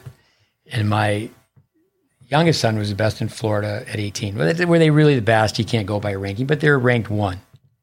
And it's like, well, okay, what we're doing may work. With Ryler DeHart, what a great competitive spirit. We talked about him a little bit last week with Ed Crass, and I understand he's playing pickleball now. But so now there's a kid who became number 1, and with so many with kids that like Liam Draxel, I think has spent more time influencing his dad than Liam. But there's a kid who'd be number 1. But we're not telling people that that he's one of the kids we worked with, even though we did work with him. So that's certainly great. But this kid became number 1. But I think that it comes back to Braden is some kids are good despite the coach. And, did you really help a kid with their confidence? Did you help a kid go on and, have a better work ethic in school? And because of that, they learn to shake hands, look someone in the eye and send a thank you note. No, I think, certainly I can't take credit for that. But there's so many people that, if they become a pillar in society, good citizen, but, did they learn character? I get a lot of apology letters from people that, sometimes it's from 10, 20, 30 years ago. And, now they have children and they look back and they know that they didn't get in line and do what they were told. But, wow. And what would they be apologizing for? Just not listening to you, basically? Being a negative influence to other students.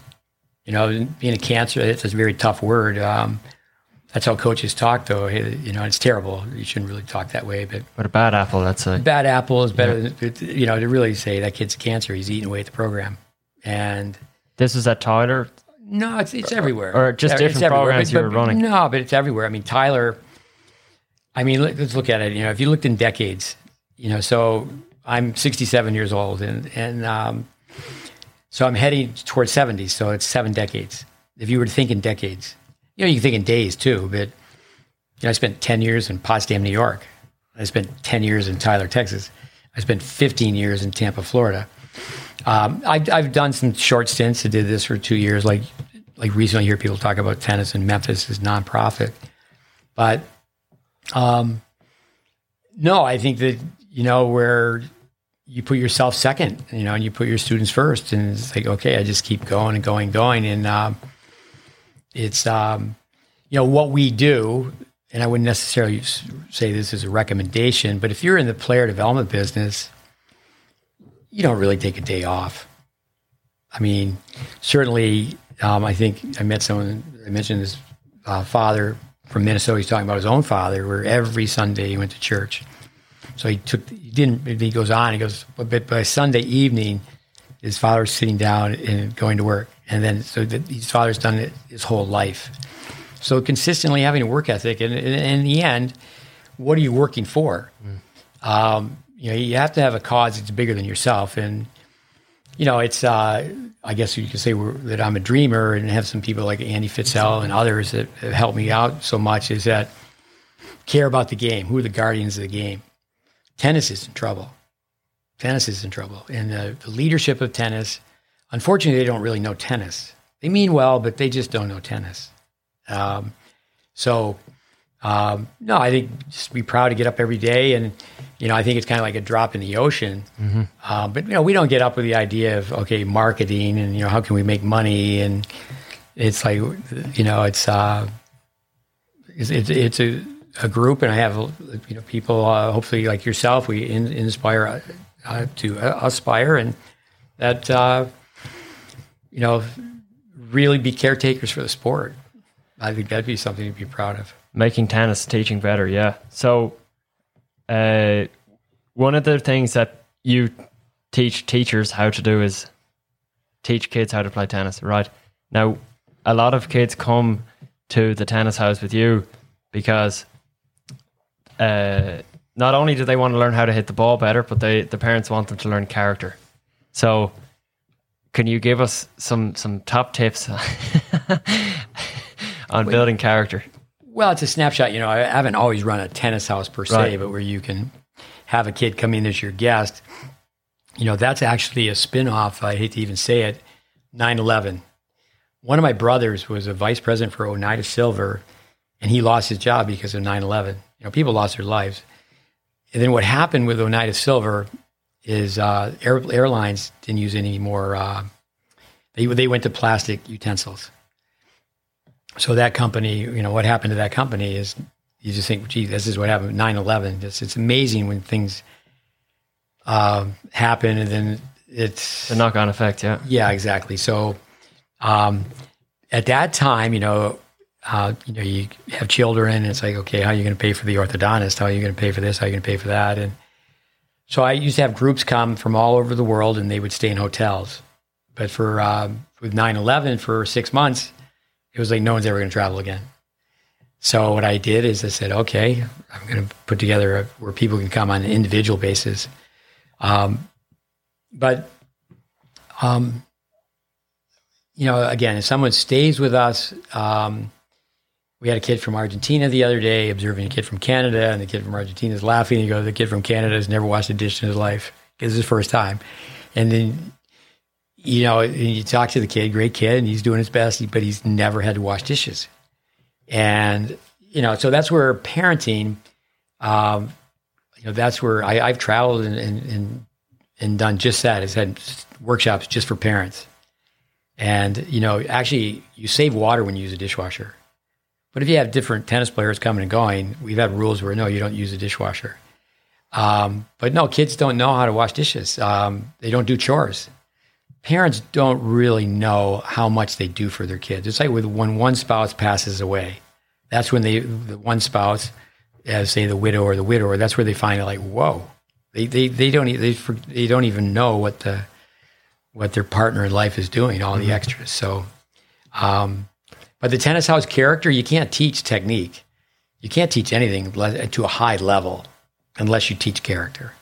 You have to teach character first. But I don't think really that in the tennis cultures, so-called tennis cultures, that is much. Not much is going on. I mean, it's. I don't want to be insulting, but most people in tennis are providing a service, and they're working hard. They're in the hot sun. They're dragging the balls out. They're pumping out balls. But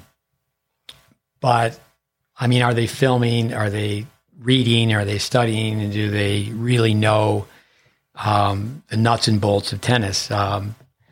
We always say that, they don't know the nuts and bolts and they don't know the X's and O's. Roberto Calla worked with me. I made a mistake on this podcast, said he's from Bolivia, but he is from Peru. And, he watches someone play and he'll just say no information. But the kid may win the match because he's just a great fighter. Another thing, too, is that early on, if a kid's not taught information, their game is very primal. they're not trying to play a one-handed underspin backhand cross court, keep the trajectory low, karaoke step coming in. They're just banging. And you said it earlier that you were really wound up by just wanting to win. Mm-hmm.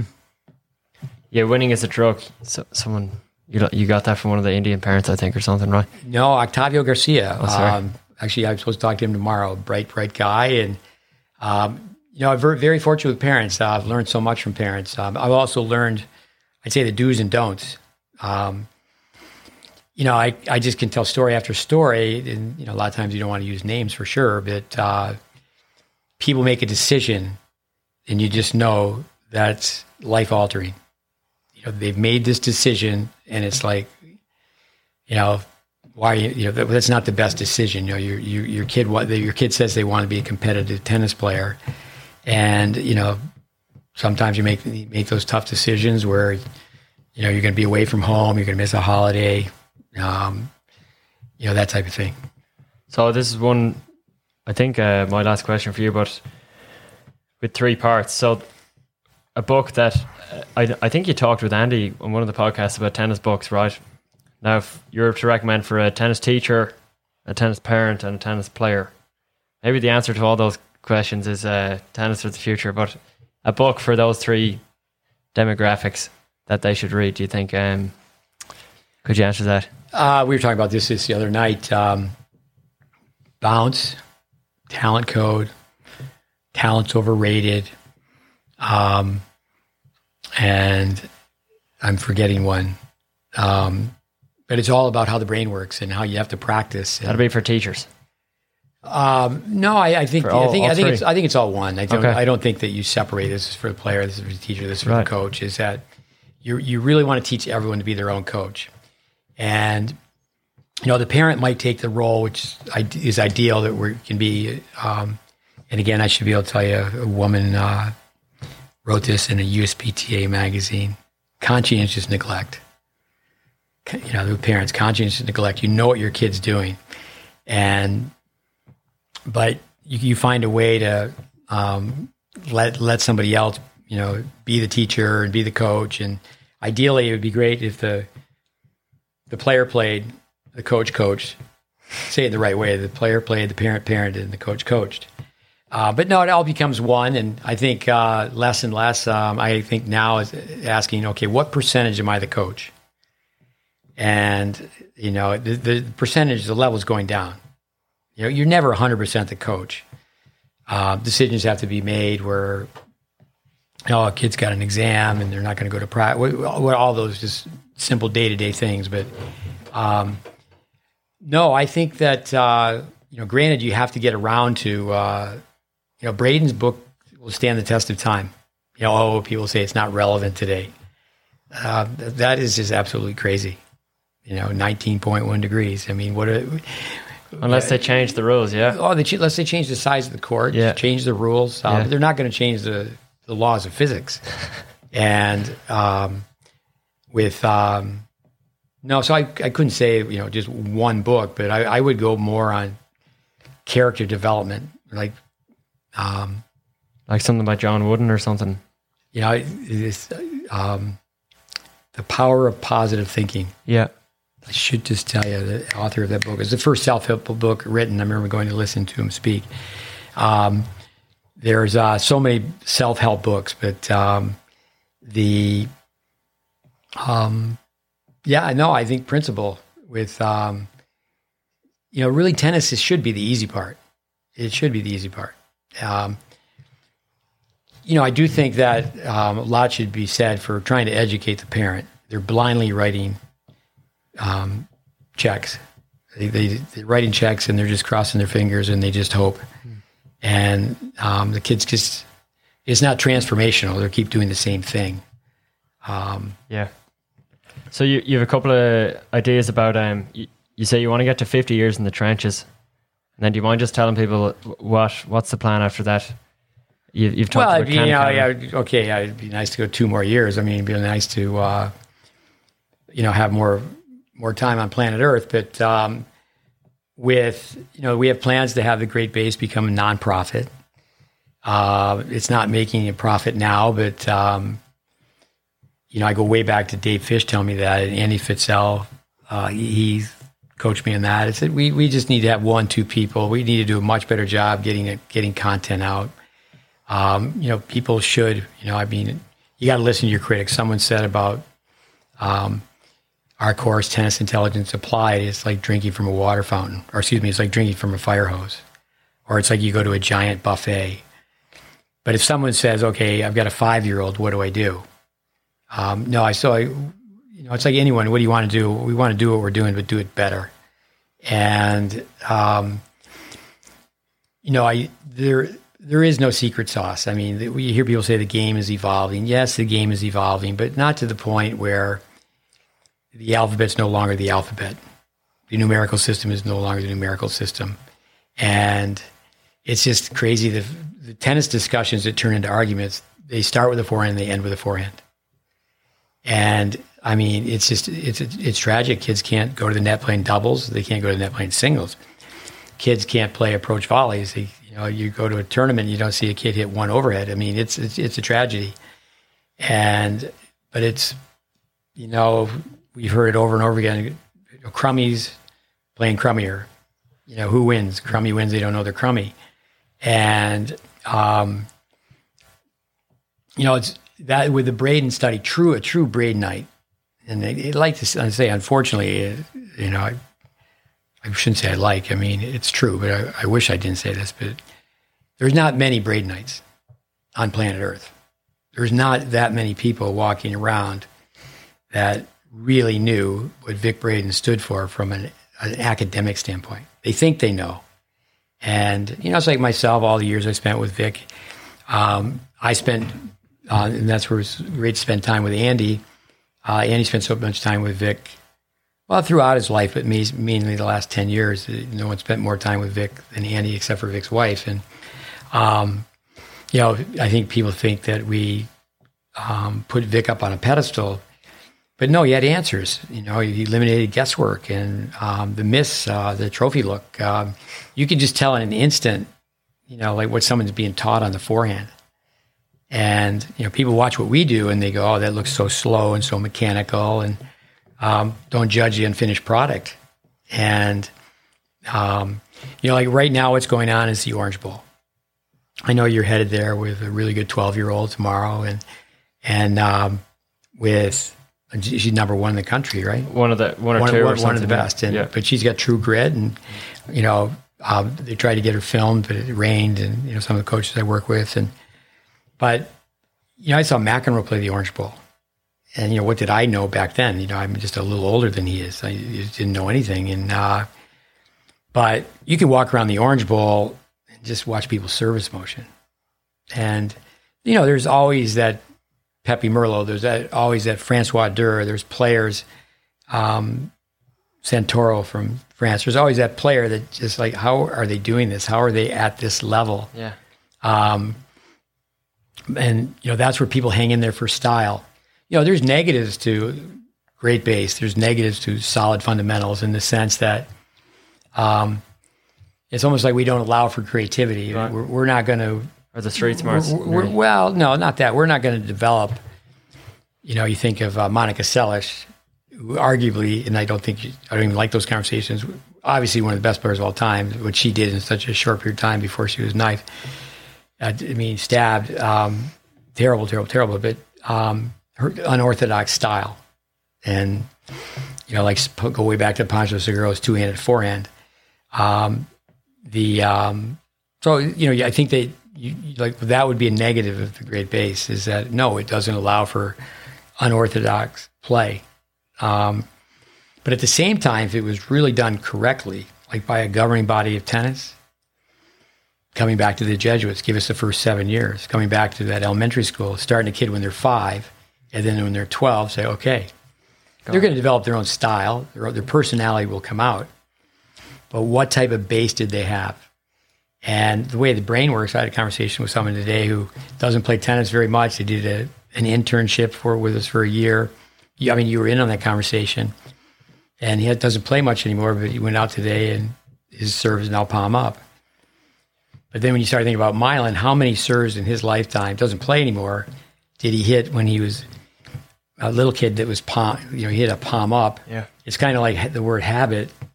You don't lose a habit, a bad habit. You override it with a good habit. Mm-hmm. And that's where, it's like someone has a flaw in their game. It's like my time with going to AA meetings is like, no, if you're a palm upper, it's like being an alcoholic. There's traces of the old, and if you don't always work on it, and that's where, you can turn to, like I said, Tom Brady. The longevity. Certainly he's taking care of his body, but he's still working on the same mechanics he was taught in elementary school. And there's nothing fancy. There's a clip on YouTube where he's told to decelerate, stop the left shoulder so the right shoulder can go faster, and, tweaking it like that. Sounds familiar. But, yeah. So is that the third part? Or is that one more? I think that was what I wanted to ask you, yeah. Yeah, the three questions were proudest accomplishment, building character, and the reading list. So that's that's all I had for you. Yeah, no, the reading list. To read and reread too. Right. We always talk about you can read a book, but can you live the book? And it's not so easy to do. Not so easy to do. I mean, Welby Van Horn didn't write a book. He started one, and then Jim Layton finished it. So Welby was publisher Paris. He never wrote a book. But Ed Weiss, who we'll get on the podcast, he wrote a book about Welby, and but then to actually live it. If you say, for example, Braid methodology, and Vic wouldn't want to ever hear the term, the Vic Braid method is really a method of physical laws. Newton and Galileo. But if you really study Braden, and there's old films and there's books to read, and you could learn more about Braden not being with Braden. Right. But the problem is that the internet, for example, everybody's an expert. Everybody's an expert. Everybody's trying to put their own twist on it. And Vic Diamond is a coach that I've worked with for a long time, loves tennis, been a high school coach forever. He was at a coach's workshop recently, and, I think it's a great idea. Brad Gilbert said he thinks that you should use the transition balls, whether that's orange or green dot, when a young kid's volleying against the backboard. Hey, that's a great idea. I mean, it's a better idea. For me, I've always said, okay, go use a dead ball. But that's just a little nugget you can put in the tennis treasure chest. But in tennis,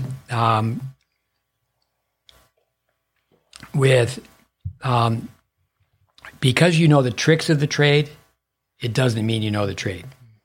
And a lot of people know some tricks, like, okay, I've got this drill, I've got this other drill, and I got this other drill. And the thing is that, okay, those are great drills, and they have a concept, and they have a purpose, but the kid's still got an inefficient grip. They're doing this and this, and it all sounds so good, but it's a grip of a lifetime. And say they're going in and they have a soft grip. In other words, they don't have that base knuckle on, say they're a one-hander and they're hitting a one-handed backhand volley, they're right-handed, and the base knuckle's not on the right side of one. It's on two. And, granted, they could jut the wrist out, but the angle of the racket face determines the angle of the racket path. That's just the way it is.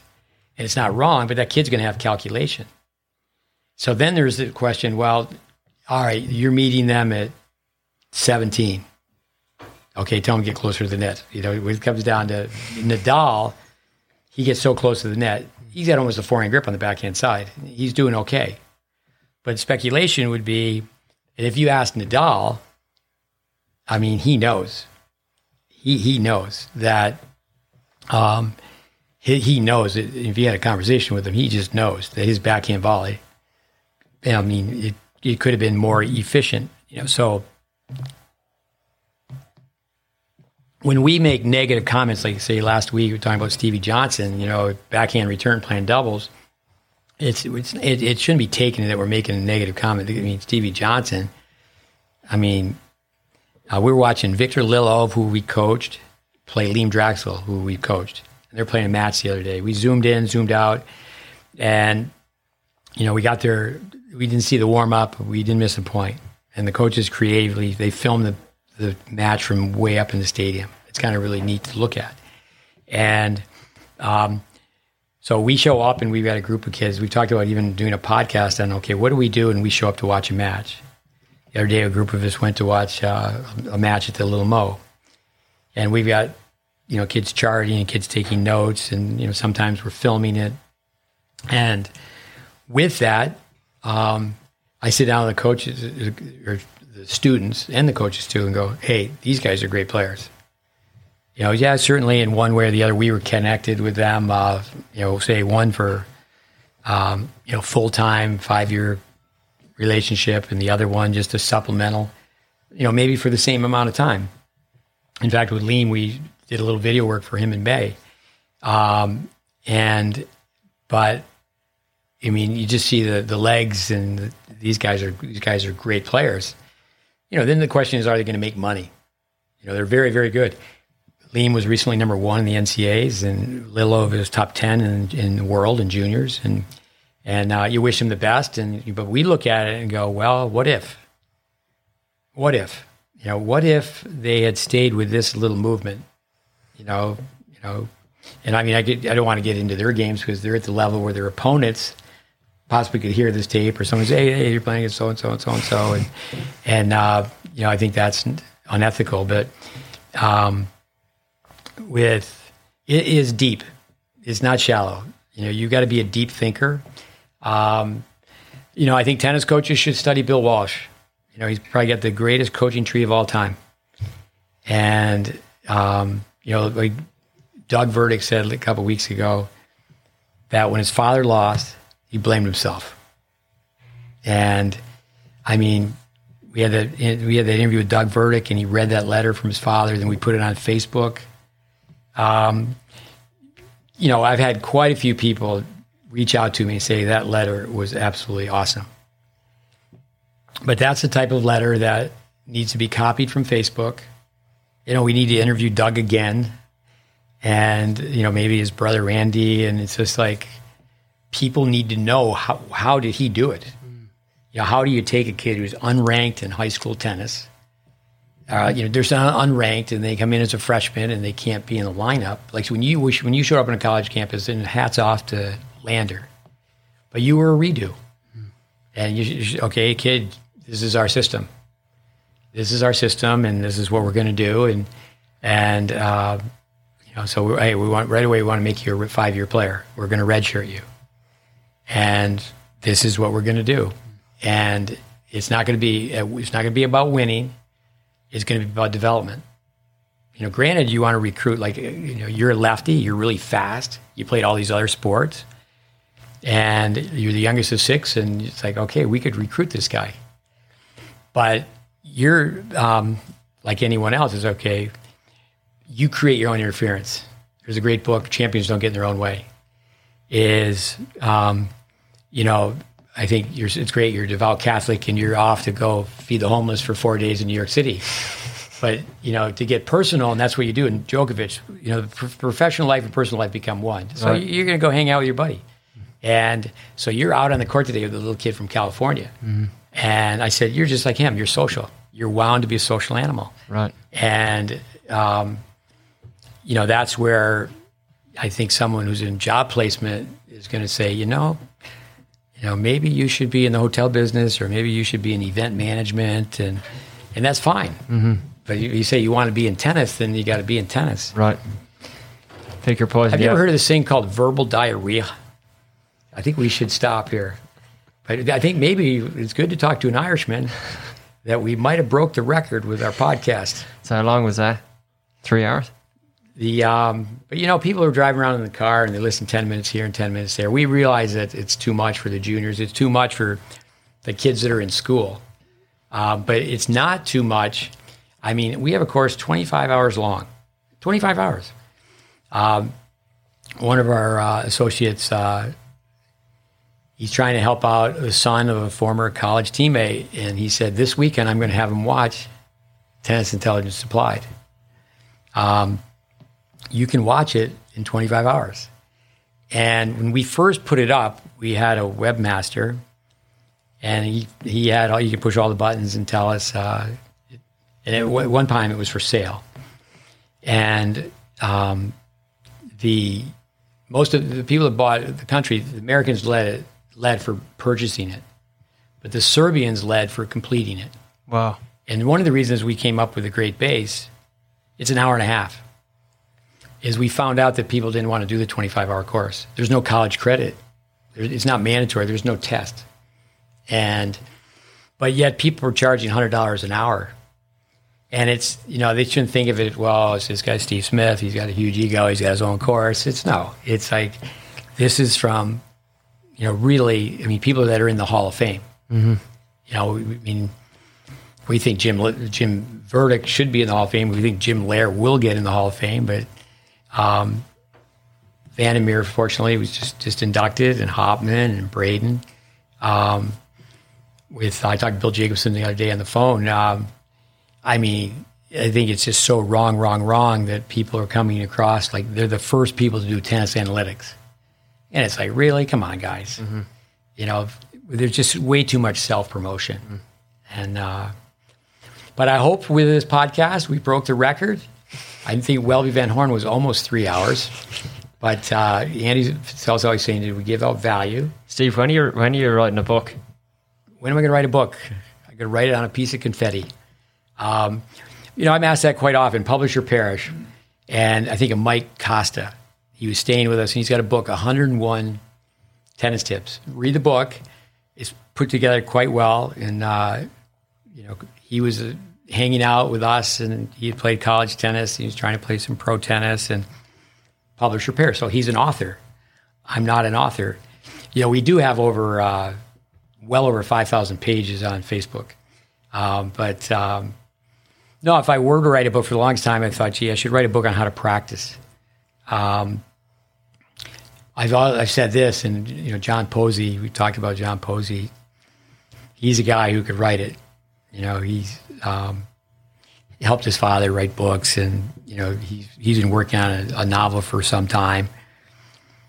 Vic Braden is missed, and Vic Braden was missed. He was missed. He touched millions of lives, but really, we've just gone back, and these myths, the trophy look. Scratch your back, yeah. You hear that all the time. Come over the ball, and I think a book should be written. Consumer beware. The money. It's just a money pit. Tennis is a beautiful sport, but it's just right now it's just so expensive, and maybe. But with the plan to GB, and I say, okay, I've been in the trenches.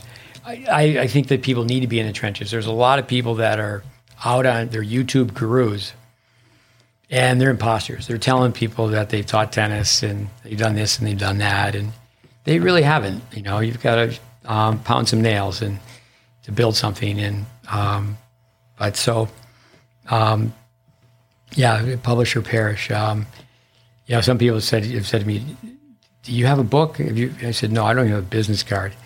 A lot of times I'm wearing a sweatshirt that's from another academy. There's just way too much self-promotion. The how-to books, there's plenty of them. But no, I think it's more the attitude of the household and the lifestyle. And but I think that's where we're really missing the boat with just how people go about. I've met so many kids, late start and bad start, but that's okay. And adversity is a blessing. But to be told that, you're say 13 years old and you've been playing tennis for 5 years, and you've had a palm up serve, you've got a Western grip. The butt of the racket's almost hitting your earlobe, and you've been playing tennis for 5 years. And the way the brain works, it's very difficult to be the messenger and go, but then the kid says, oh, they want to play college tennis, and they love tennis. Awareness, acceptance, commitment. They can overcome those flaws. But, again, so much repetition. Tennis is the credibility business. Credibility just means you're believable. Doesn't mean you're truthful. And there's really not that many people. We're a huge country with 300 million plus. There's really not that many people that have taken a beginner. And in all fairness, if they've taken a beginner from, they were a beginner and they took it all the way to play at a high level, played college tennis. I did a workshop, last thing and I'll shut up. I did a workshop. Michael Center allowed me to do this, University of Texas. My son was playing against the University of Texas. And we must have had 25 people show up. So maybe the match started at 5 p.m, and we had bananas and bagels for breakfast, and we had sandwiches brought in, and we just talked tennis. So I handed out a pad of paper with one column and said, okay, write down the kids that you've worked with for 5 years, write down the kids you've worked with for 10 years. Now, I've had a chance to work with kids a long time because I work as a supplemental coach. They'll come and see me 2-3 times a year. But it's circumstantial, too. Parents move, they change jobs. So very few coaches, on their defense, if they had a true chance to work with somebody for a long period of time. Yeah. But anyway, Fergus, leave it there. You're a good Irishman. I don't know about that. Good Irishman, you can chat. Next time we'll do it over the Guinness. Actually, this is what we need to end on. We have to do this. I know we're breaking the barrier, but sing a few bars for us. All right, can I take a sip of this first? Why do you drink a little water? You can have a sip of that. That's whiskey. Here we go. Yeah, this is everybody in Ireland, in the country. I spent a lot of time in the country of Ireland. There's a postcard. It's all black, and it says Ireland by night. The Irish people are great. And my former wife, her family was great. Her father was like an unbelievable guy. He's riding a bicycle with no brakes, and he's 90 years old. But I used to think that everyone can sing in Ireland. I can remember the very first time being in Dublin and having one Guinness and go, oh my God, I'm never going to have another Guinness. I used to drink wimp beer when I was over there. But I ended up someplace where the guy's playing the spoons. But are you good to go here? Yeah, I guess so. All right, Irishman. One evening fair, as I took the air down by Blackwater side, 'twas in gazing all around me that an Irish lad I spied, all in the fore part of the night. We rolled in sport and play, when this young man arose, and he gathered his clothes, saying, fare thee well today. That's not the promise you gave to me when you lay upon my breast, but you could make me believe with the fall of your eyes that the sun, it rose in the west. There's not a flower in this whole world as easily led as I.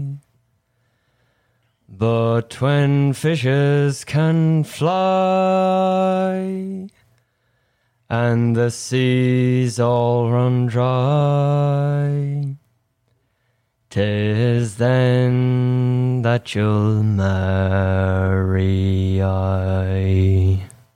That's it. That's awesome. Let me say this is, we need to have you play the piano. I actually own a piano.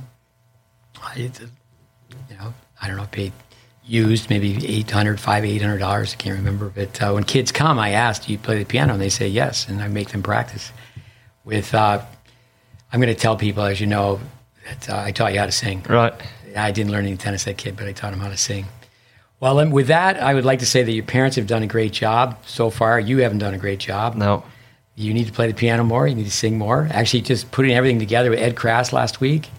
I was telling you that he's got these great lyrics. He loves jazz, and I told you that you need to write some tennis songs. We talked about having a great bass song. Right. We had some lyrics for Tennis Tech years ago. My game was a wreck before I went to Tennis Tech. No, that was fantastic. We'll have to tell people to skip ahead to the third hour and the 14th minute and listen to Fergus sing. Maybe I'll put that in the the paragraph they read as far as podcast number 71. But listeners, thanks. Fergus, thanks. Adios, amigos. Can you say something in Gaelic? Slán Tamil. Say that again? Slán Tamil, or Slán Gafol. That means bye for now, basically. Bye for now. All right. Thank you very much, everyone. Great job, Fergus. Cheers.